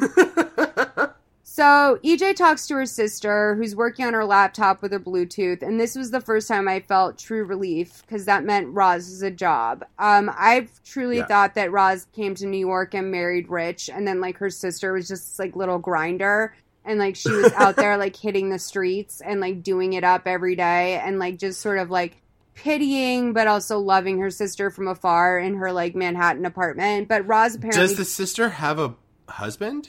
Yeah, she has a husband that she went to Paris with when she left her alone on the couch on New Year's Eve with her dog. Oh, okay. For some strange reason, I thought she went to Paris with the dog. No. The dog was EJ's New Year's date. Yeah. Yeah, okay. She was in Paris probably getting fucked. I don't know why I thought that. But wait, do you think Roz is more the chick that has sex addiction or, like, goes to Paris and does a bunch of coke? I was thinking more like, I wouldn't say coke. She goes to Paris and she does some sort of drug and mixes it with wine, and then, like, she has a blind eye when her husband is, like, going to the red light district in Paris. I was going to say that there's definitely, like, this also is in the news today, as well as hashtag Free Britney and other important things, like Ed Buck got arrested, but also Thomas Middleditch is polyamorous in a way that sounds against his wife's will. But I was going to say, I felt that Roz was probably the Thomas Middleditch in her marriage, where she's like, come on, Howie, come to Paris, we're swinging. Like, I kind of got this, like, boss bitch vibe around Roz, where I was like, oh, she is strapping on. Like, Roz runs this, like, whole fucking town. Ooh, maybe she's the woman who's into pegging. That's what I'm saying. I think that she's, I think she's a little bit of a daddy. That's the vibe I'm getting. But, so she gets a call from Jason, and Jason's like, look, I'm not going to be able to hang out tonight because I'm stuck in bed with, like, the weirdest allergic reaction or food poisoning, which are two totally different things. I've never seen an allergic reaction in food poisoning show up in the same way. But we see that Jason is actually walking down the street with a bouquet of flowers. He tells EJ to go ahead on the abseiling thing without him. So EJ meets up with the group, and she's dressed like she is going sailing around Manhattan. But it's like sailing around Manhattan on like Tom of Finland's boat. Right. It's definitely a yacht moment. Like, she looks very, I don't know. Well, she had like the black leather hat and the cute little shorts, which I think were also black. She looks like Shirley Temple. Yeah, but Shirley Temple like grows up and does BDSM. Right. Yeah, they all pitied her too when she showed up, which was terrible. I mean, so she shows up and they're all in their like Patagonia windbreakers, like things that are meant to save lives. And she's there like, you know, in her fucking knockoff Barney's sailor outfit. And they're all like, where's Jason? And she goes, he's not feeling well. And everyone knows exactly what that means. Like, everyone clocks it. Like, I would like to think that, like, I've been in rooms where I've said things and every single person has looked to the person next to them like, that chance, that's happening. Right. But why didn't none of them tell her what, even beyond Jason, why didn't any of them tell her what abseiling is? Because I think Jason was her sole connection to the moment, but, like, I don't know. But, like, then when she got there, when it was all people she knew, I was like, was she just not CC'd on the invite? Right. I mean, I don't know. It sounds like Jason's not the thinking man that I thought he was. So Jan asks Eric to help her secure her safety rope, but he's like, oh no, ask Bonnie, she's better. Like, as if, like, he's like, oh, if I help Jan with, like, her harness, she's gonna think I want to fuck her, so, like, tell her. Eric. Well, I also thought that, like, Jan was like, I need you to come harness, wink, wink, wink, my safety, wink, wink, belt, wink, wink, wink, wink, wink, wink, wink. That is what she was saying, but it's like, let her wink her fucking eye off. Like, literally all you're doing is harnessing her in. Like, if she, right. You know, like, if someone asks you to, like, safety, like, do their safety harness, you don't, like, you check your ego and you just do it. You don't, like... think about, like, how you're trying to cock block yourself. I mean, maybe. I don't know. I've never been in that situation. That specific situation. I was in it in the Boy Scouts, and that's a very different experience. yeah, exactly. 100%. So they're all like, why aren't you going down, EJ? And EJ's like, the only thing I like on the rocks are my drinks. And, Will's like, well, you're the one who loves taking a leap of faith. Why don't you throw yourself down there? So basically, like, in an attempt to not prove that she wouldn't make this calendar or whatever, EJ agrees to do this, and she starts to traverse her way down the side of the mountain, and she gets, you know, stuck. She's emotionally stuck up there. And I thought there was going to be a whole thing where, like, she is there and she's like, oh, this is so pretty, and uses that, like, I should bring, like, a photo crew here, or I should take some photos, and, like, this should be, I don't know, the Trust Fall version 2.0, where you throw your employees down the side of a cliff and make them look at the pretty sight. Okay, I had the thought that halfway down she was going to see Jason on a date with Sonia, and that she was going to lose grip and fall, and then, like, be in a neck brace for part of the next part of the movie. Ooh, it's crazy how all of that would have been more interesting than what happened. I know. But instead, Will just meets her halfway down and talks her through it, and, like, when they get there, they sort of look like they want to kiss. And then Marcy runs over and is like, wait till Jason sees the photos that Dan took. And she's like, yeah. And then Will goes stomping off because he helped her face her fears. So after she says, she goes, yeah. So she says, Will, I just want to say thank you. So then let's play 50-58 to 54-50, where one man faces every woman's crisis for a brief moment. Well, just wanted to say thank you. Yeah, take care.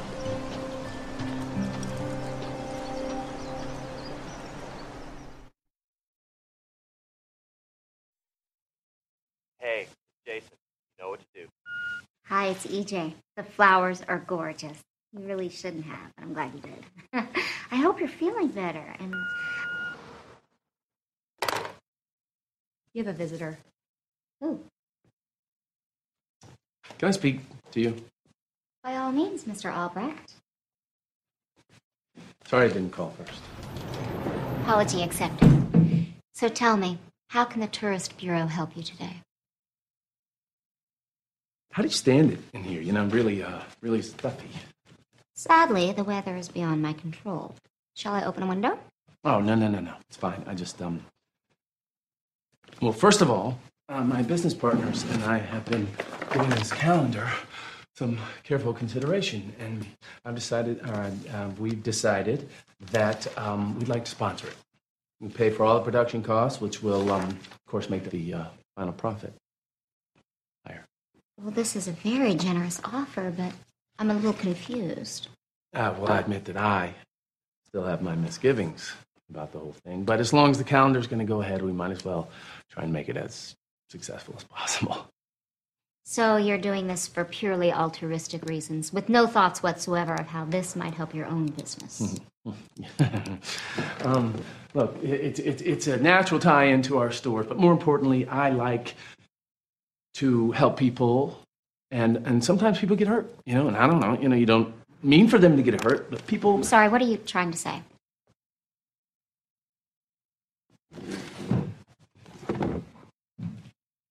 I have feelings for you. And it's awful. I mean, you are bossy, and you're rude, and way too opinionated, and you're arrogant. God, are you arrogant? I mean, you really do think that God created the world with your help. It's... I'd hoped that these feelings would pass, but, well, the heart feels what the heart feels. Even if it makes the stomach ill? I see we're on the same page. I don't know when I've ever heard it put more eloquently. You know, in the past, when someone has told me he has feelings for me that I don't share, I've done whatever I could to ease the pain. But that was then. Oh, no. Look, I'm just as repulsed by this as you are. Repulsed? No, not repulsed. It wouldn't... Look, would you rather me lied and pretended that I was happy? I can't imagine that... That I wouldn't be thrilled? What woman could resist you after hearing that? I wouldn't be interested in you if this was I Am Legend and you were the last man on Earth. But even if I wasn't sickened by you, the fact that you delight in ruining other people's lives... Oh, hold on. What? Jason, are you even going to deny that you cost him a job? Oh, yeah, Jason. He's had a real tough time of it. If I'm not being too rude, can I ask you, how well do you know Jason? Oh, well enough. And you're always rude. Well, excuse me for warning you to be careful. As to the other purpose of your visit, while we appreciate your very generous offer, we already have a major sponsor. Oh, really? Who? A company much bigger than yours.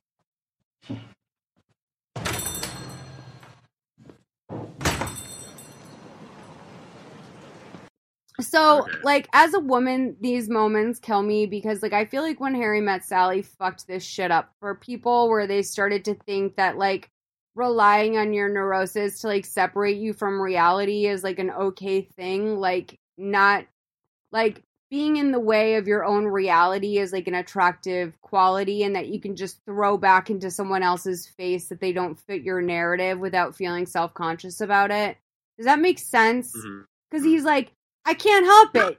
You're crazy. You drive me nuts. I want to fucking murder you in my sleep. But, I can't stop fucking thinking about you. And it's that is not a hot monologue. But, somewhere down the line, that got mistranslated as, well, he really is into me. You see, he wants to fucking kill me, but, he can't I deny think that's me. where the person you mentioned talking about Pride and Prejudice brings us up, because... in the book, the main character gets a marriage proposal where he's just your family sucks and you don't have a whole lot of money, but I can't stop thinking about you. And she's like, that's not the way you talk to me. Right. And it's not presented in Pride and Prejudice. It's not supposed to be sexy or appealing. It is supposed to be, this guy is majorly screwing this up. Yeah. Yeah, I mean, like, and by the way, like, he did majorly screw it up because all that made EJ do was get on the phone with Sonia, who she doesn't know is, like, her enemy at this point, but she's not. She's doing her a favor. This is Pride and Prejudice. Who the fuck am I kidding? And she's at her desk in Chicago, and she's like, you know what? I love the idea. My team agrees. We're going to sponsor your calendar. Her team is, like, just Jason. So... this wasn't Mike. So Mike, this is now when Mike comes into the mayor's office and tells him that he can't do the calendar. He tried everything he could to get himself in the right shape and feeling good, but he's just not there with it. He said that she's convinced him that this is a good idea and he'll sell the calendars, but he can't be in it. So then Max the photographer comes in. I guess he's just there from New York, and he says they have about 1 million details to discuss about the shoot tomorrow. So now we're going to cue to the montage, which I have decided to quit. No, I'll be here the whole time, but yeah, I figured you guys could like do this because I don't know. I'm not good at this.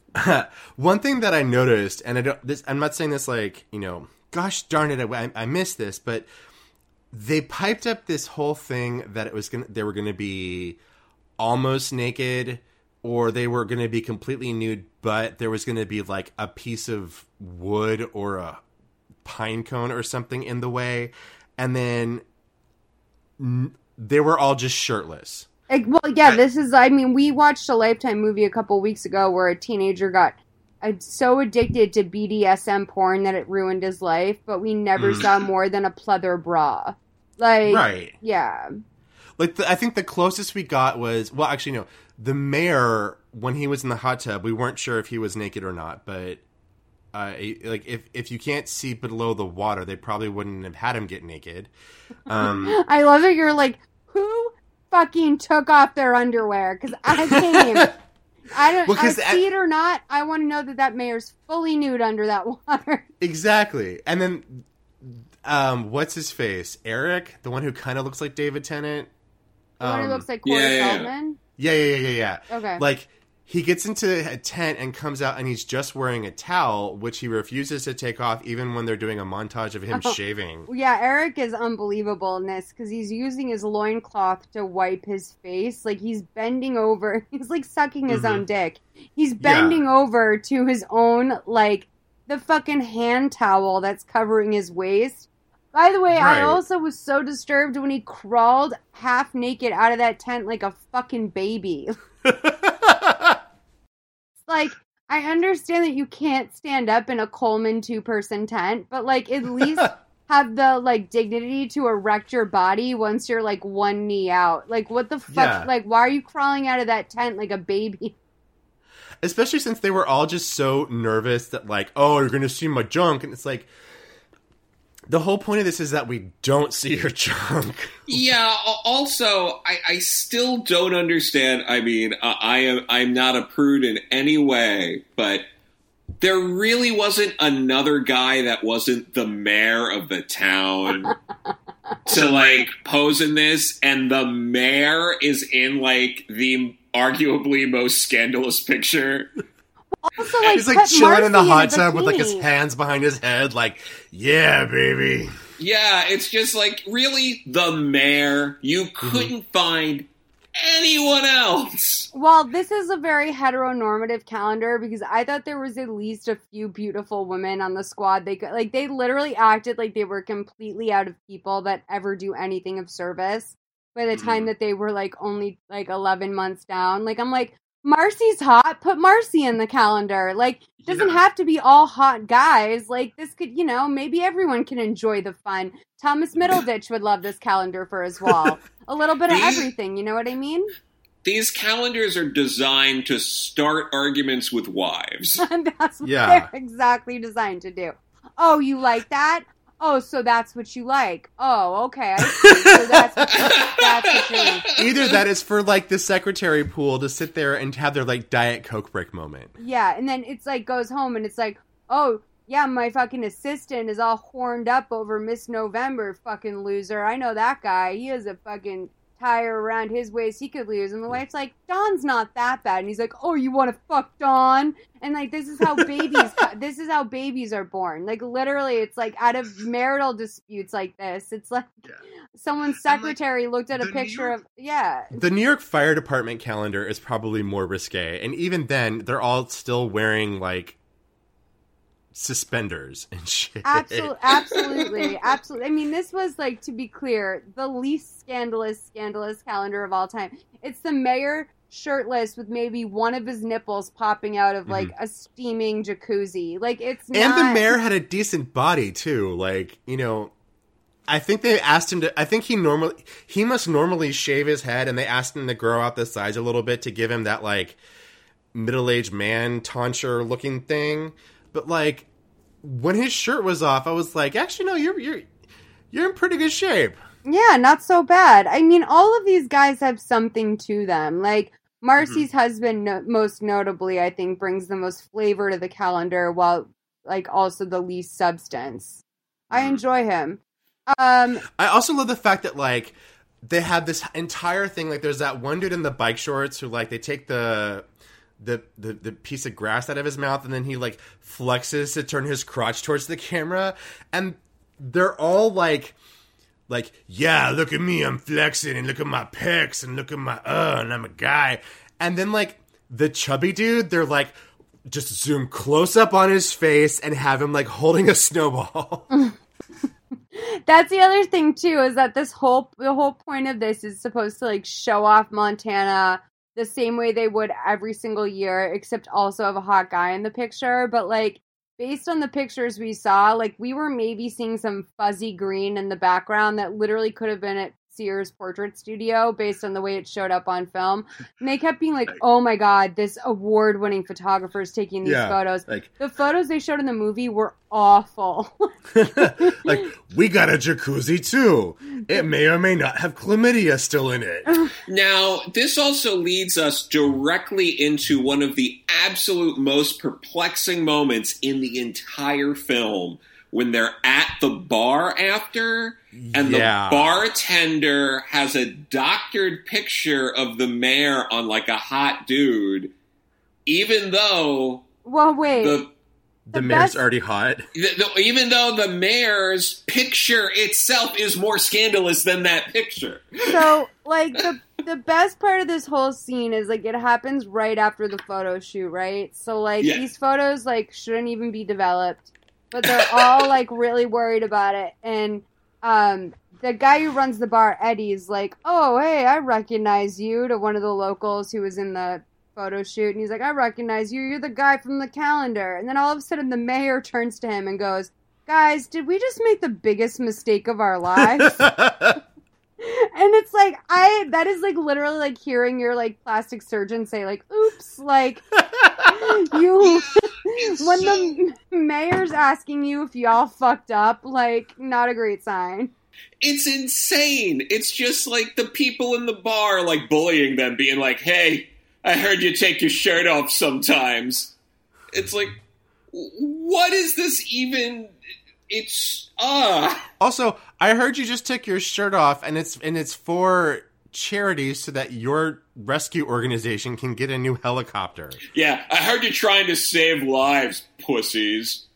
Like, I mean, it's one of those things for me. It's like, it's part of the job. Like, you cannot model for a nude calendar and not have a personality about it, a sense of humor. Like, you have to be willing to be like, okay, yeah, that's right. It's me from the nude calendar. You're fucking mayor. Like, you have to own it, baby. Like Lisa Rinna, she wants you to own it. Just own it.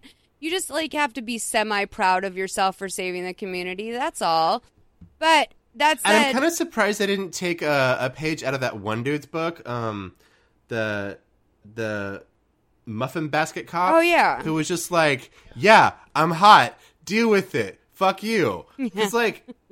They're all pretty good-looking guys, so it's like, okay, you have, like, 6% body fat. You're taking these photos where you're going to have visible abdominal muscles. So just because the waitress and the bartender at, like, Sleazy Ricky's are making fun of you right now fuck them. Like, but also they're making fun of him for being like, you know, like real men would just let actual men fall to their deaths. Yeah. Because that's what real men do. We don't get rescued in helicopters. We break all our bones and die. Like, okay. And I love how the waitress comes up like, can I get my copy signed? Like she would have a copy. Right. Right. As it, like we haven't even seen EJ look over the proofs yet, but we do have to point out that back a little while ago, Mr. December, Will himself has decided to volunteer, and they all show up. The photographer, who, from what I can tell, has been gone for a week by now, has magically come back from Paris just to shoot Will semi-nude in the woods. They all show up to a shoot that they don't know is happening, and Will is there shirtless with a bottle of champagne and the horse, and this whole this all relies on Will like showing up for this moment. And like that was one of the moments where like, so he's shirtless, he's got the champagne, but then his pants are like either just extremely like early 2000s Britney Spears low waisted, but or he had like tugged them down, but like it's right below his Apollo's girdle, which is that moment where I'm all like, oh, you waxed everything, didn't you? Yeah. And he's like sticking his crotch out, and then there's like the pony next to him, and he's got this like cheap ass bottle of champagne, and I'm just like, I can't. Yeah, Will has a reputation to maintain. I don't know if you picked up on that. Like, it's really, honestly, the cheap ass bottle of champagne killed me too, though, because like there's nothing worse than seeing someone like think they're stunting with a bottle of like Cooks. Like, there's nothing worse than that. And you do see that in real life. There will be people being like, we're drinking champagne. And I'm like, you're 28 and that is Cooks. That is a $6 bottle of champagne. Like, let's calm down about all of that. That is not from the Champagne region of France. That's from the fucking discount section at CVS. Yeah, this is like in the 80s when all of a sudden like everybody was really into Asti Spumante. Yes, exactly. Like, it's like, we're having a moment, sweetie. That's how I feel about Veuve Clicquot, to be honest. I'm like, everyone just gets it because of the orange label. It's like not that good of a champagne. PJ is cheaper and it's better. But champagne in general, it's a big headache. So EJ goes over the proofs with the photographer. She's just seen them for the first time. One, we've already seen a loose version of the calendar as an audience. And two, there's people in town that are like literally clowning the mayor at the local bar because they've allegedly seen proofs of this. Like, this is so out of hand in this town where like someone could just be like, yeah, I saw the picture. And everyone's like, she saw the picture. Like, everyone just believes it.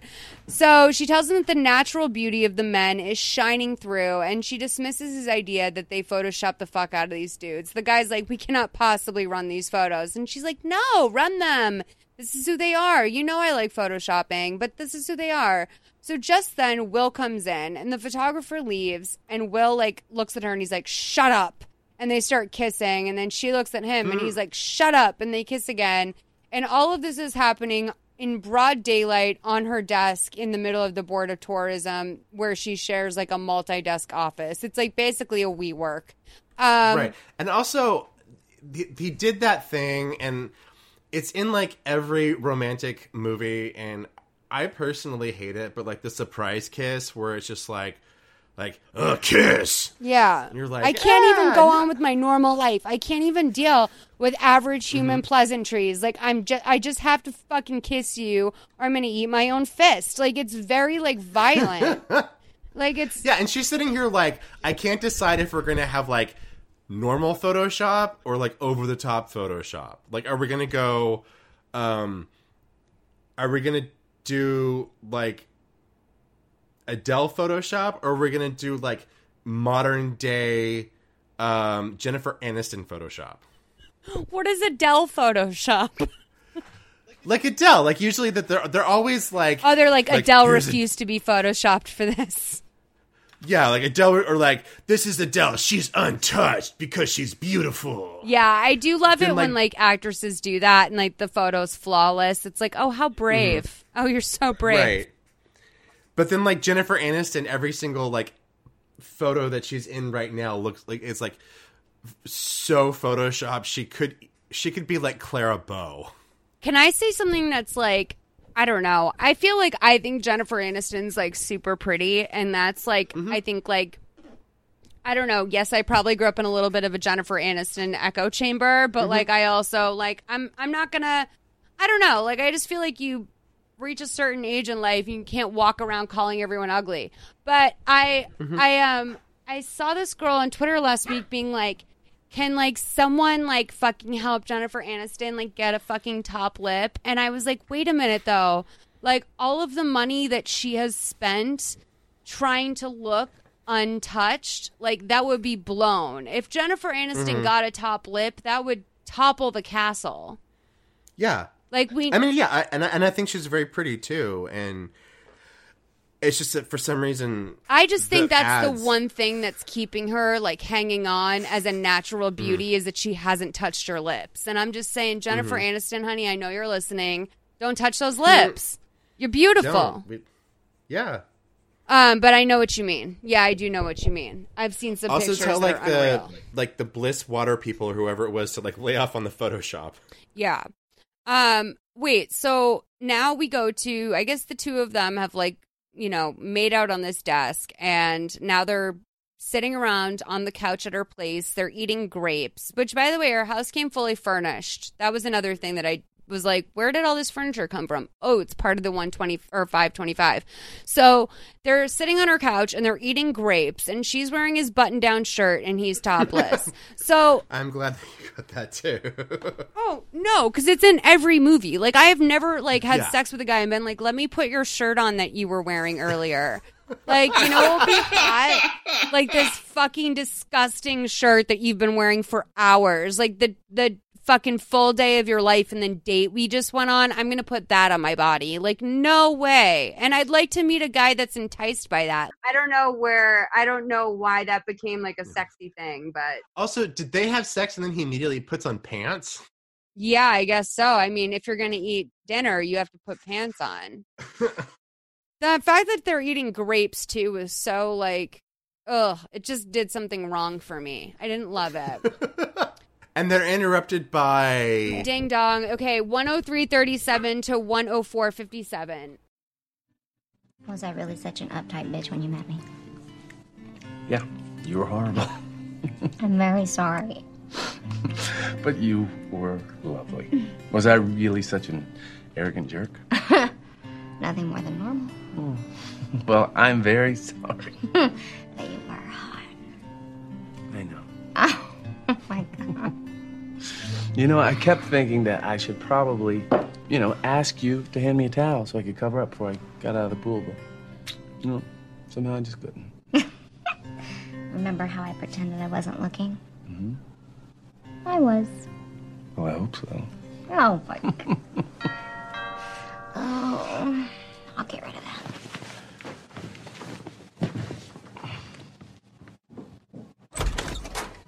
It fit perfectly. On you, it's a maxi. On me, it's a mini. I can't thank you enough. And David thanks you even more. Hey, Marcy. Will? Oh, no, you're not going to find any, drawn knives or smashed pots.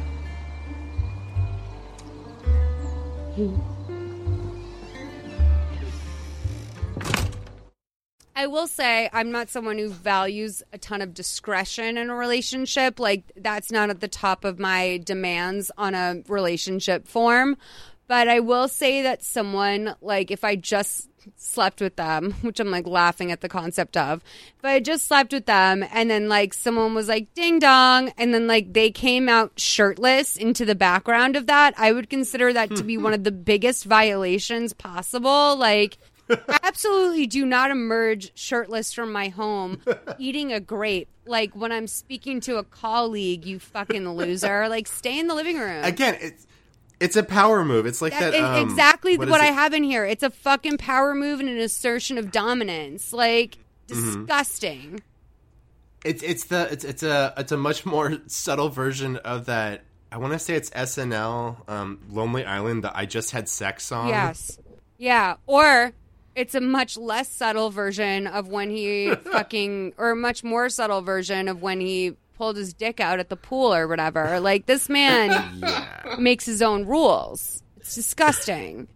So he just wandered on her with his dick out. So Roz, her sister, despite everything you know about her, is a crafter. She's talking to EJ on the phone about how she better start planning her holiday now. She's going to come to New York for Christmas. And while she's saying this, she's spray painting mini gourds at her home, which, like, I love. Oh, my God, me too. But, like, I love that she does it so controlled because, like, if I'm ever at a point where I'm like, you know what, let's, like, spray paint some mini gourds. Like, I'm like, let's throw a tarp down on the driveway and get drunk and do this. And, like, maybe two pumpkins will be salvageable. Like, this woman is dead-ass sober. Roz, of all people, dead-ass sober in her kitchen, painting gourds, which, like, I love that for her, but just nothing about her personality up until now was implied that. It's a real plot twist. And she's doing it with layers, because there was, like, silver and gold and I think another color, and she was, like, layering the colors over each other. And she was going in with some black to, like, define the, like, little gourd piece. I mean, she really... Roz, I mean, this is like the death of their mother. This is like their mom died when they were young and Roz would have to, like, do the crafts for school for both of them or something. Like, whatever this is that's coming out of Roz is very feral. So she says that she'd prefer, you know, if they didn't come for Thanksgiving, she and Will just really want to hang in their own space. Which I wrote, you know, either she and Will are both fucking crazy or he's already started the process of isolating her from her friends and family because they literally fucked last night and now she's not going to see her family for Christmas. Like, that's crazy. That is, I can't say I haven't been in that relationship, but it's crazy. So Roz says, you know, your guys are having 12 people over for dinner, but EJ's like, you know what, Roz, it's not really going to be your scene. And then Roz says, I'm not going to see you until after your 3rd anniversary, will I? And she goes, I've got to go to work. Bye. So the calendar... That's kind of dark. Well, like, I know. Well, what are we to learn about Roz's marriage based on this? Is it that two of them were in, like, a 6-year isolation period and that's why they're so close now? Or they... yeah. Or just, I don't know. They both had found their man...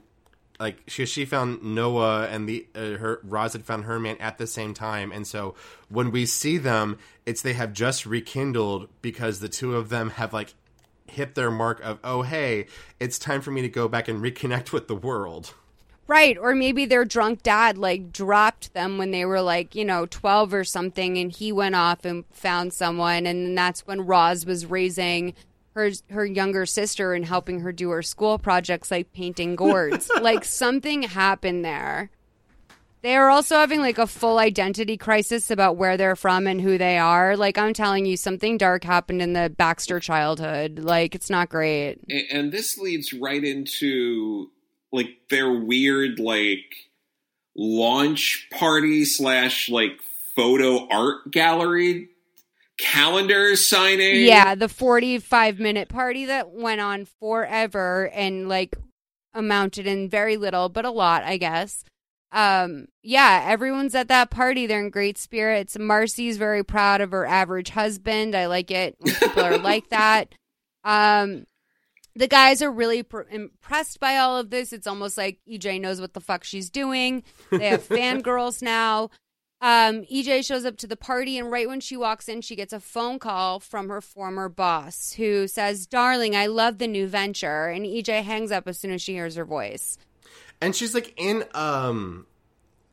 like, again, she has the French twist up. I think she's even got gloves on. Like, yeah, she does. Yeah, she does. And the crazy thing here, too, is she's this, like, high-powered person in Manhattan doing things, and she's just like, I'm jealous of this one calendar you did in the last year.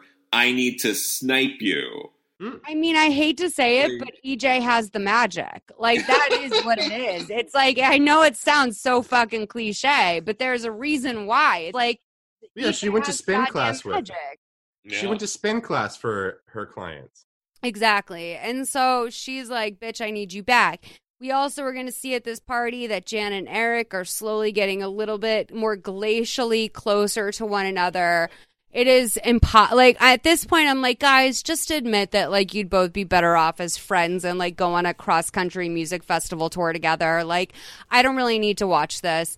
EJ pulls Will to the dance floor. This is where I notice he literally fucking dwarfs her. Marcy grabs her husband to dance, and then the mayor's assistant asks him to dance, or wife, or whatever she is. And then Will gets a call because my butt is vibrating. And EJ is like, just ignore it. And the phone rings like that 6 times until it goes to voicemail, which, by the way, we never get follow-up on. Was Lila calling her boyfriend? I thought it was like her. I couldn't tell if that was her phone continuing to ring and he was like, oh. Or if it was his phone because they weren't really clear. Yeah. I thought it had to be her phone because I don't think she was aware of Will, but I don't know. Maybe his butt was vibrating because her phone was in her hand and her hand was on his butt. Mm-hmm. That works. There we go. We found it. There we go. Jan walks up behind Eric at the bar and she's holding a newspaper. Let's play 109.03 to 111.42. Thanks. Have you seen this? Someone started a campaign against the calendar. They're saying children shouldn't be allowed to see it. But no one's seen it. It's crazy. There's nothing pornographic about it. I know. Still, the more they scream, the more calendars will sell. Good. Good. You ready? Hello? Yeah. Playing hard to get, very cute. And look, my spies emailed me a saucy little calendar. Darling, let's let bygones be has-been, shall we? I mean, what's one pair of Gucci pumps between friends?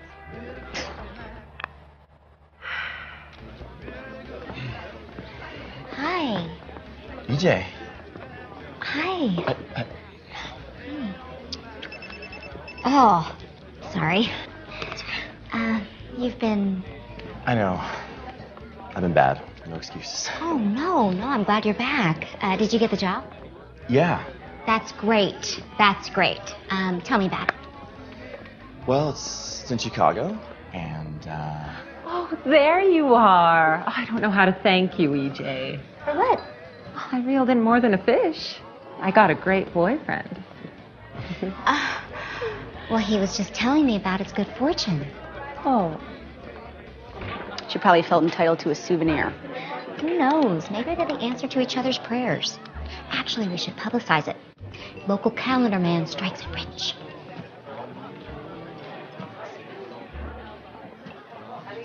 I know you don't want to hear this, but Will was right to warn you about Jason. Yes, I know you'll kill me if ever I mention it to him. Mm-hmm. Good night. Good. Of course. Oh. Hello? At least hear me out, okay? It's not often that I admit that I made a mistake. So come back to work. If it'll seal the deal, I'll fire Noah. I mean, we're both too professional to let such an unimpressive man come between us. Oh, I totally agree, but I'm not sure EJ will. Who the hell is this? Excuse me. I think you might want to take this. Well? what's the matter? Don't tell anyone, but I think EJ's moving back to New York. So, Sonia and Jason, I think we love it, right? I do, yeah. I think they belong together. Mm-hmm. Nothing more, nothing less. And as much as I don't like the fact that it's happened while EJ and Jason were getting together, I do like the fact that everybody was just really cool. Like, she's like, okay, yeah, I know, we are just friends. This wasn't meant to be. Your hair's a little too floppy for me, but you hit it off really well with this other business person. So yeah, go at it. You're good. Yeah, I mean, she had the exact right attitude about it. It was almost like embarrassing that it had to happen in front of all of us. Yeah. You know, like it was one of those non-conversations that we as an audience had to experience, but if anyone in town had to have been exposed to that drama, it would have been a huge mistake. I want to talk about how this whole party scene was like basically the perfect example of what a party scene is for. Like it's supposed to be this like massive blend of different types of information. Like that's the fun of it. But like the thing that was missing from this party scene is like the fun part.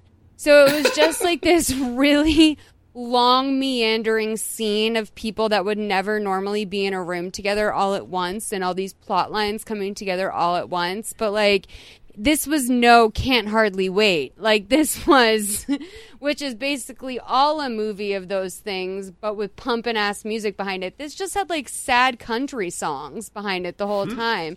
It was like all of the mess with none of the fun. Okay, so Will and EJ discuss the opportunity at Will's big place because EJ might be taking her job back in New York. We know this now because Jan fucking can't keep a secret. Jan can't keep things in-house, you know? So they have this conversation, and this is like this whole moment where I realized that like EJ might be a pathological narcissist because they're having this quote-unquote conversation, and I call it a conversation because this, to me, seemed like the type of thing a narcissist would script in their head going into it, and then it didn't play out the way they wanted. So, because, like, that's narcissists like to write scripts, and, like, if you don't follow it, then you're the asshole. So, he tells her, you should, if you want to do it, you should do it. Your job is basically done here anyway. And she's like, oh, I would feel guilty leaving before the end of the launch. And I'll miss my friends at the rescue squad. And he goes, well, I'm sure we'd miss you too, but we all know what you gave up to come here for. And she says, no one's trying to force me to stay, though. I mean, it's not like anyone's chaining me down and making me stay. And he goes, exactly. You can't force people to do things they don't want to do, no matter how much you want them to. You understand that, don't you? And then she's like, starts to well up, and she goes, I understand that perfectly. People are who they are. And he goes, you know who I am, right? I'm the player who dumped his fiancée at the altar and now on a mission to bone and disown every woman in the state. And she goes, thanks for living up to your reputation. And it's like, girl, why didn't you just say to him, I would like a reason to stay? Like, why didn't you just own up to the fact that you would like a reason to stay, but you're afraid to stay there because everything's going to fucking fall apart in Montana? Like, you can't just, like, tease someone up to save you. Like, that is, like, it was such an unlikable thing. Yeah. Not to mention, it goes from, like, 0 to I'm moving out of here right now in about no time at all. She calls Lila from his front stoop. Like, she can't even get in an Uber. Like, she doesn't have a cab driver to save her now, to process her fucking sick feelings.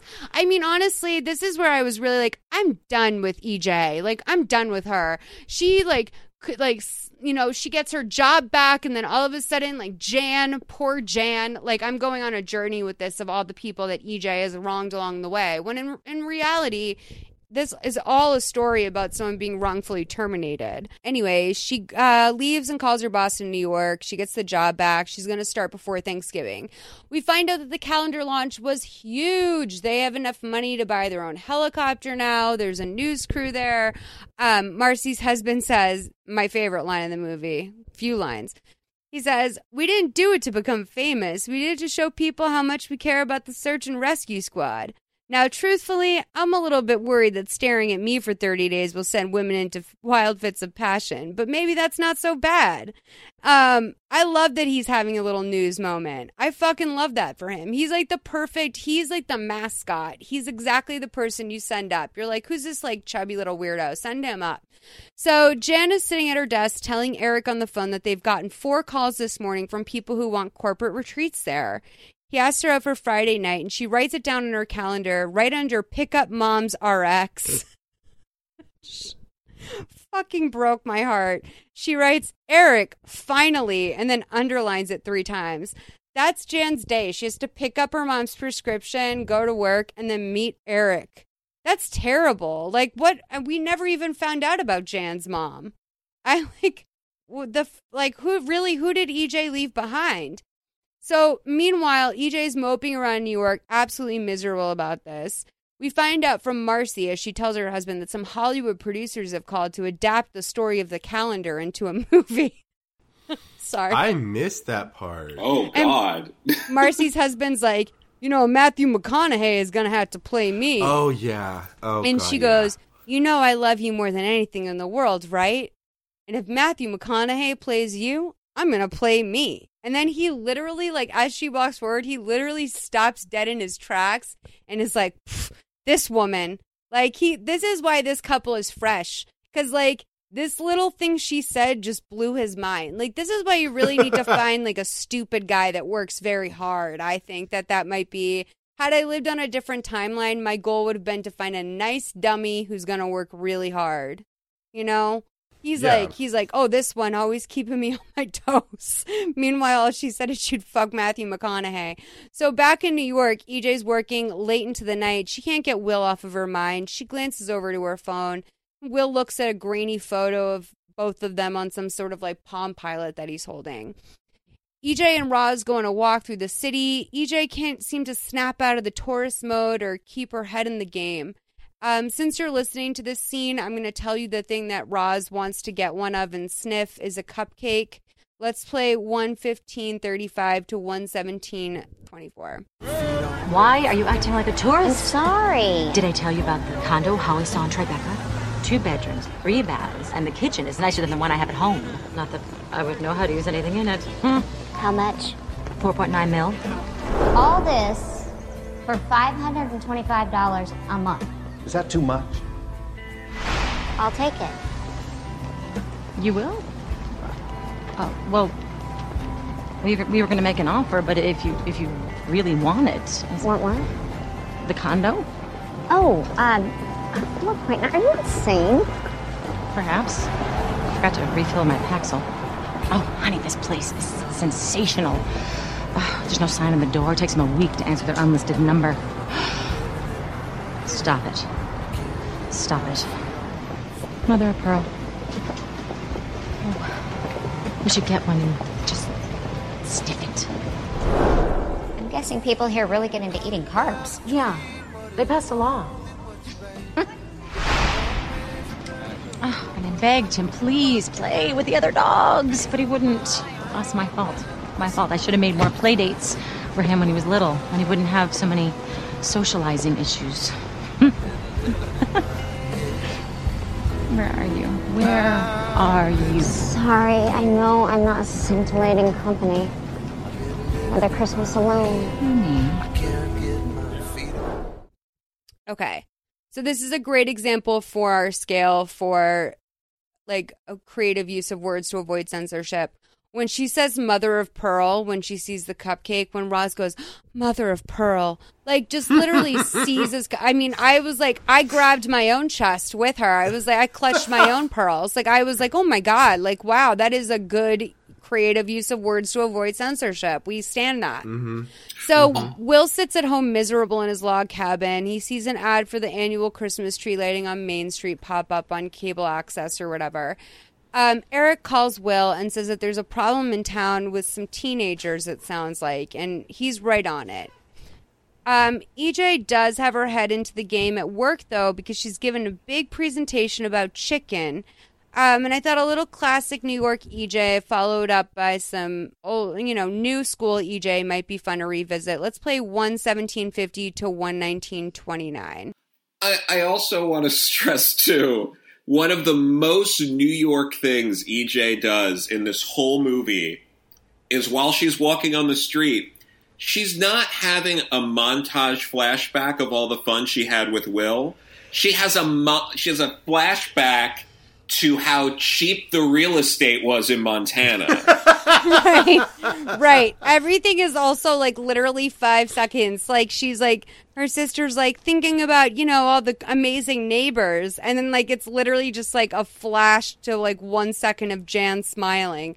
I don't think you have that much material going on here, sweetie. It's you're literally over romanticizing it a little bit. But I think it would be an easier life for you to move to Montana. It is, though, these are the differences that we consider. Her sister's talking about a $4.9 million apartment. That does put things into perspective for you. That is when you start to miss Montana. That sweet Montana fully furnished rent, I do think about stuff like that sometimes. I'm like, what if I just like rented my house out and went and Airbnb'd someplace for a year that was like $12 a week? Like, that shit exists everywhere. Everybody knows how delicious your chicken is, and certainly our advertising campaign will stress that. But it is my job, our job, to also begin to remove the guilt of eating fast food with properly placed stories that highlight consumer studies that show the benefits of eating. Excuse me. EJ, it's for you on 6. She'll call back. She said it was urgent. Okay, I'm sorry, excuse me. I'm sorry. Wait a minute.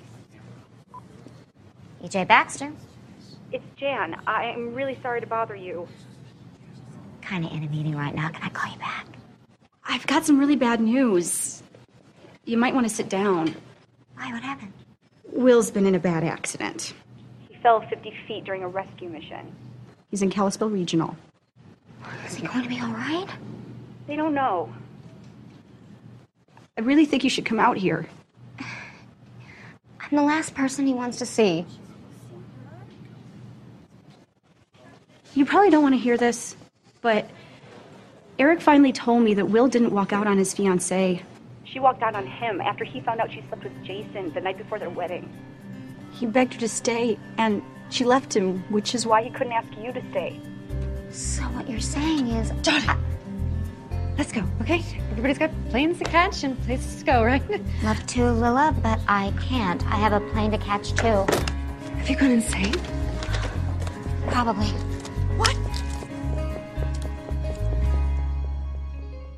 So EJ gets there. EJ gets to the hospital. This is where I write in my notes. What if Jan just made this up? LOL. Like, because like, what if she did? And EJ gets to the hospital bed, and the bed is empty. And then she asks the nurse what happened to the guy in that room, and she goes, "He is gone." Which, like, we could use a little bedside manner here, assuming that he's dead. And then Will comes in. He's not dead. EJ asks him what he's doing there. And he's like, "I forgot something." And EJ goes, "So did I." But, like, what they forgot is really different. I feel like Will forgot, like, maybe a hat or something. And EJ forgot who she was. And I think those are really different things. And then the nurse says to her friend, she goes into we find out why the nurse was like, "He's gone." And she goes to her friend in like wherever nurses sit area, the reception area. And she goes, "Merry Christmas to me. And Mr. December is no longer available." And she rips her calendar in half. So EJ and Will are making out in the middle of Will's Christmas party. Marcy comes over and is like, "You want a little bit more eggnog or a room?" EJ is back for good. The whole town is happy about it.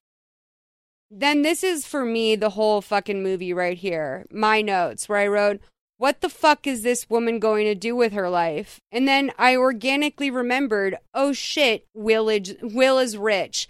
I literally forgot that Will is rich. That changes everything. Not rich enough to help with the helicopter, but they needed calendars for that. No, that's his money, honey. That's there. He'll throw $1 at the bake sale, but Will's not charting a helicopter. Let's not be foolish with our money. No, these excuses about how much they love the town run really short very quickly. Like, it is for sure. But Will is apparently very rich. I mean, in my mind, he must be, because I'm looking at this woman who easily probably made $200,000 a year, maybe a little bit less, and she's moving from New York to Montana. I mean, I would like to believe that this woman could live without the lifestyle she's accustomed to, but I don't think she can. I think that she really struggled with not having a Starbucks within a 12-minute drive of her house. Oh, yeah, this definitely ends in divorce if it even makes it to marriage, assuming Will survives the apparent women uprising of Montana as they hear he's actually taken and rip up their calendars and chase him with pitchforks. Yeah, this movie ends with her having alimony in LA, doesn't it? Yeah, it does. It does. Like, I think that she's like, oh, I think that this is definitely like she's going to move to Napa, Santa Barbara, maybe not LA, maybe that's a little bit on the nose, but I think that she's going to get enough out of Will to retire and then sort of live off that. I mean, he owns a successful chain of sporting goods stores. That's very profitable. But we never see those sporting goods stores, so I can never really tell if it's just like, I don't know, some random... Well, they had to buy those harnesses and those snowboards that those kids True, yeah. almost killed themselves on and all that stuff. Mhm. I mean, basically, if you're going to own a sporting goods store, Montana's a great place to do it. Like, I went into an REI in Austin, Texas once, and I bought, like, probably what I needed to live for a year in 5 minutes. And I was like, this REI... didn't know I needed it, and I didn't know I needed the REI, but here we are, $400 later, I'm fully stocked. Like, sporting goods stores are a great place to throw money. We see almost as many sporting goods stores in this movie as much as we get mentions of Christmas. Right. Actually, great point. There's literally one. You're so right. It's all... What the fuck does this have to do with Christmas? In the last 30 seconds, they're like, Christmas tree, Merry Christmas, everyone, and that's it. No, I would have never fucking realized that this movie doesn't have anything to do with Christmas if you hadn't brought this up right now. This is 12 Men of the Year, not 12 Men of Christmas. This is nothing to... This is why I thought she fucked 12 guys over Christmas. Yeah. I want my money back. I'm pissed. You're right. I thought I was watching a Christmas movie. What the fuck? She just went somewhere snowy. Oh my god. Well, there we go. Fuck. Well, that was that movie. Sure was. Wait, it really, really didn't have anything to do with Christmas at the end, did it? Other than it just ended up being Christmas when the movie ended, that was it. This woman spent this whole year making a fucking calendar that probably cost $5. Mm-hmm. Yep. It would sell to about 200 citizens. What even is that with math? Like, not enough for a helicopter. By the way, one of us has to get good at math because someone has to add up the end of this. Oh, I guess I'm going to have to do it. Fuck. All right. I don't know how to add the score. Oh my god. Hold on. Let me see. Okay, they would make $1,000 if they sold 200 of these calendars for $5. That should fix it. That should fix the town. I mean, how much was this fancy New York photographer to begin with? Let's say they sold 10,000 copies of this calendar. Let's figure this out. Let's say the calendar cost $10. Nah, I mean, that's like 100,000, right? And figure... they're paying her, EJ, at least $70,000 for that year. Yeah, I mean, she paid for herself, basically, and is being treated like the town hero. Well, I guess she made the men all feel good for a day, which is nice, because I'm sure that they were all suffering. It's true. And then, they had to pay for the photographer, which is probably another, $2 to $5 grand, easy. And he looked like he was a pricey photographer. Yeah, so he might have even been 10 grand, depending on how long they were doing the shoots and all that. So I feel like this town would be the town, if Gypsy Rose, Blanchard and her mom, got a Make-A-Wish, they would fully, private helicopter her out. These people, don't know a scam when they see it a mile away. These people cannot pick up on a grift. They're oh, this random people with no medical records and a daughter that arguably, is not what her mom's saying she is. Let's fly them out. Let's put $100,000 on that. This is all a fucking farce. I'm pissed. I thought I finally got to a place where I was okay with this movie. Fuck. Well, I guess I do hate these movies. There we go. One thing was right tonight. Okay, so this is I guess I have to ask you guys, what's your favorite Christmas movie of all time? Let's just go with Christmas movies tonight. What do you think is the most finely made Christmas film of all time? Oh, jeez. These are always tough. It's hard to not say something like It's a Wonderful Life. Oh, that's a good call. I was going to say Home Alone or Family Stone. I'll go with Batman Returns. Oh, okay, That's good. fair. I watch Batman Returns every year. Okay, good. We love this. Okay. So, on a scale of Batman Returns to Mother May I Sleep with Danger, Would you rate the acting in this closer to a really fabulous movie? Let's just say it's an Oscar-winning movie, Batman Returns, or Mother May I Sleep with Danger. We don't call it shitty. We call it just lifetimey. I thought it was pretty good acting. I'd say this is like Dean Cain levels of like a Dean Cain I would put movie. it a step above Dean Cain. Oh wow, this is getting really spicy. I think this is a 2 or a 2.5. Yeah. Like I would put this at a 2 since like I think Kristen Chenoweth is she's a trained actor and she's doing her best. Roz was killing it. Roz was killing it. Yeah. What's his face from Gossip Girl was killing it. I believed every word that came out of Roz's mouth was like her naturally interacting with EJ. So, I mean, I'm going to give this movie a 2 just for Roz and Roz alone. Yeah, that's fair. I'm down with that. 2 sounds fair. This is where we're going to fall down the rabbit hole a little bit. Believability of the world and characters. That's like a 5. I know. I mean, like, there is something to be said for, like, the cliche of it all, but, like, ultimately it's a 5, mainly because, like, no one would get fired for breaking their boss's shoe if their boss fucked their boyfriend in the bathroom at the Christmas party. And the boyfriend who was also an employee. And it just keeps getting more baffling from there. Yeah. Creative use of words to avoid censorship. I think this is a 4 or 5. I think they did a great. Well, no, but like we got a little bit of like balls and like fucking banging all over town, and like we got a little bit of that. Like maybe a 4. It's pretty good though. Yeah, and then the Pearl line, yes. I think, really. Mother of Pearl really carried the Yeah. show for me. Oh, Let's give absolutely. that a 4. Dialogue.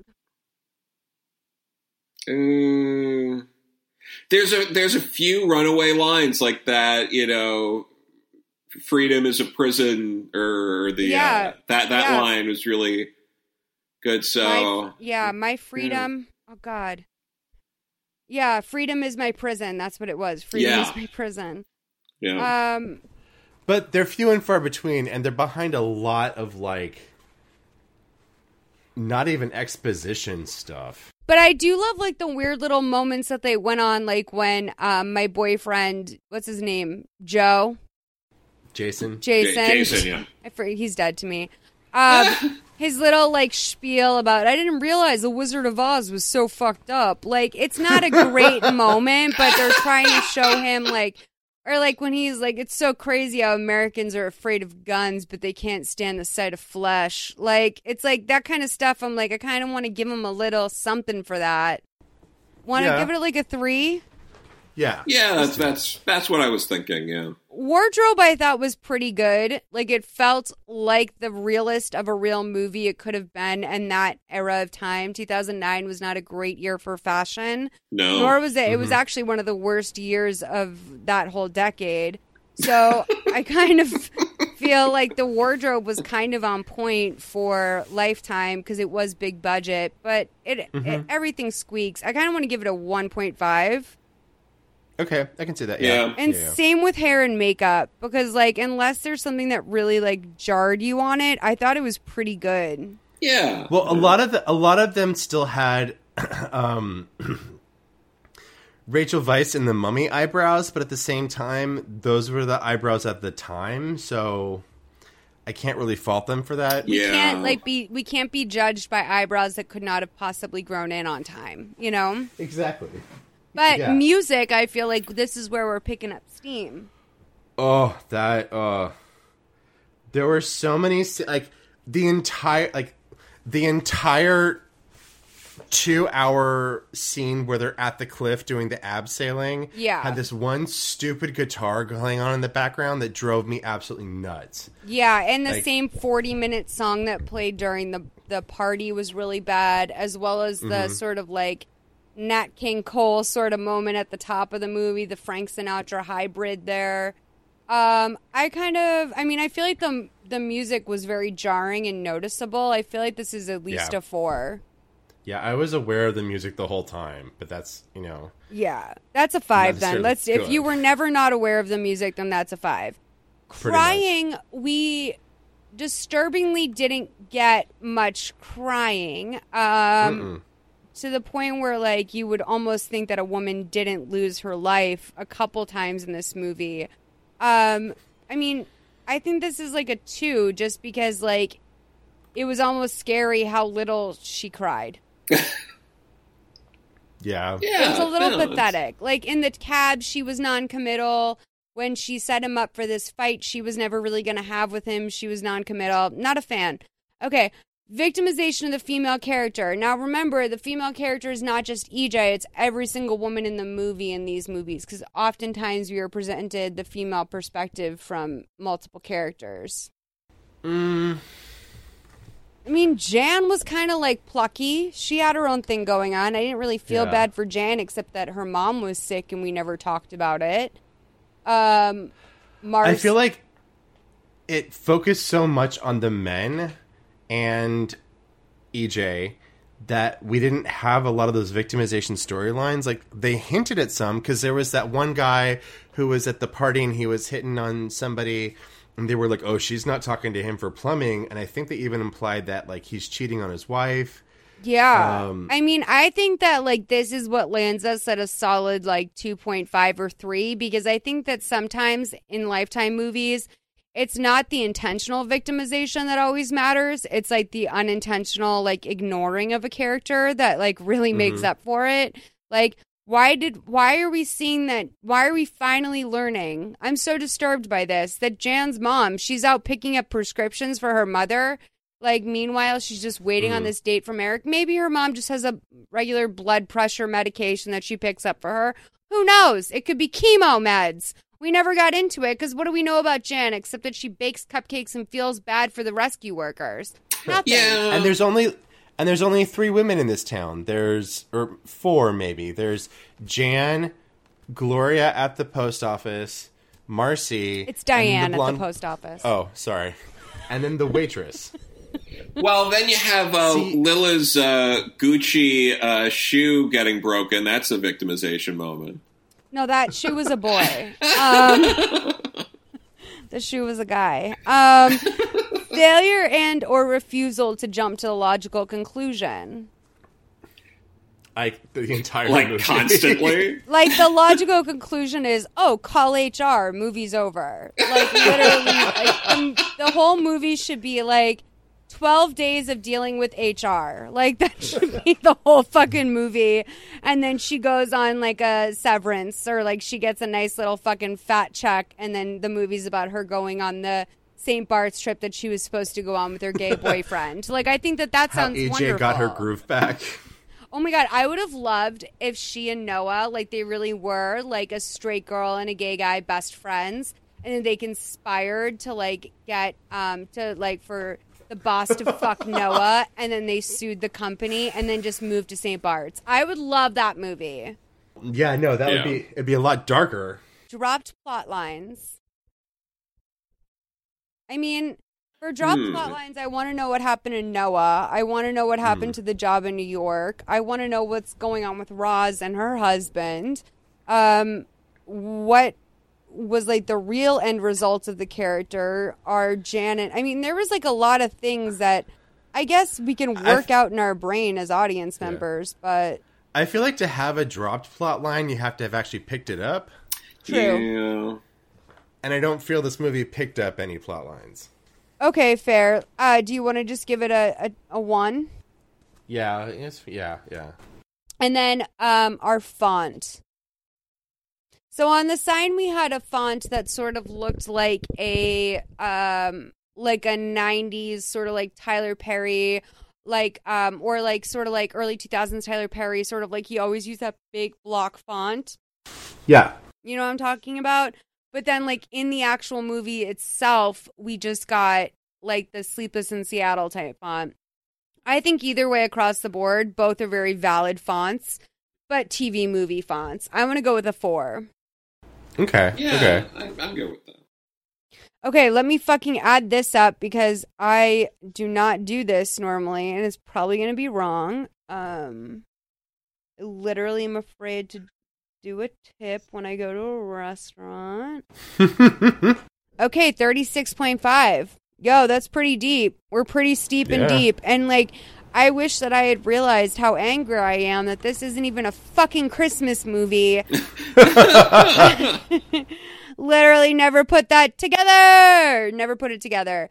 You guys, thank you so much for being here. You guys, if you loved Joe and David as much as I do, you can find them over on patreon.com/MMISWP, or just look up Mother May I Sleep With podcast. You're going to find their podcast, 12 Months of Christmas, on our Patreon. It will all be soon ushered into a greater Patreon that's going to be very fun and exciting. But right now there you'll find Joe and David's monthly podcast about Hallmark movies, as well as our Patreon mini episodes. We have fun stuff with Max Wyeth, my good friend. We also have Louis Peitzman, my friend Blair Bursey, and I just did the new Harry and Meghan.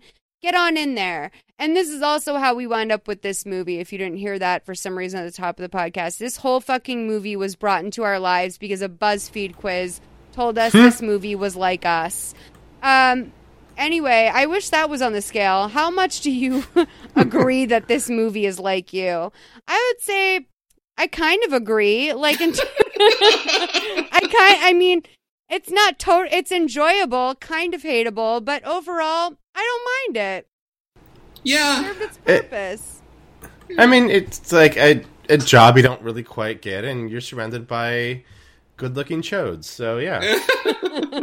Yeah, no, that's fair. Yeah.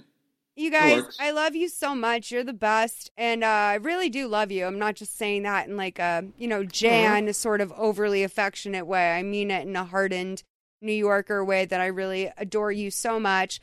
Thank you for doing this. I'm going to let you go because you are on New York time and you have suffered my foolishness for so long. But I appreciate you. And have a good night, guys. Thank you for joining. Thank you. Thank you. Come back, Thank please. you for having us. All right, bye. More eggnog, or are you two just going to get a room?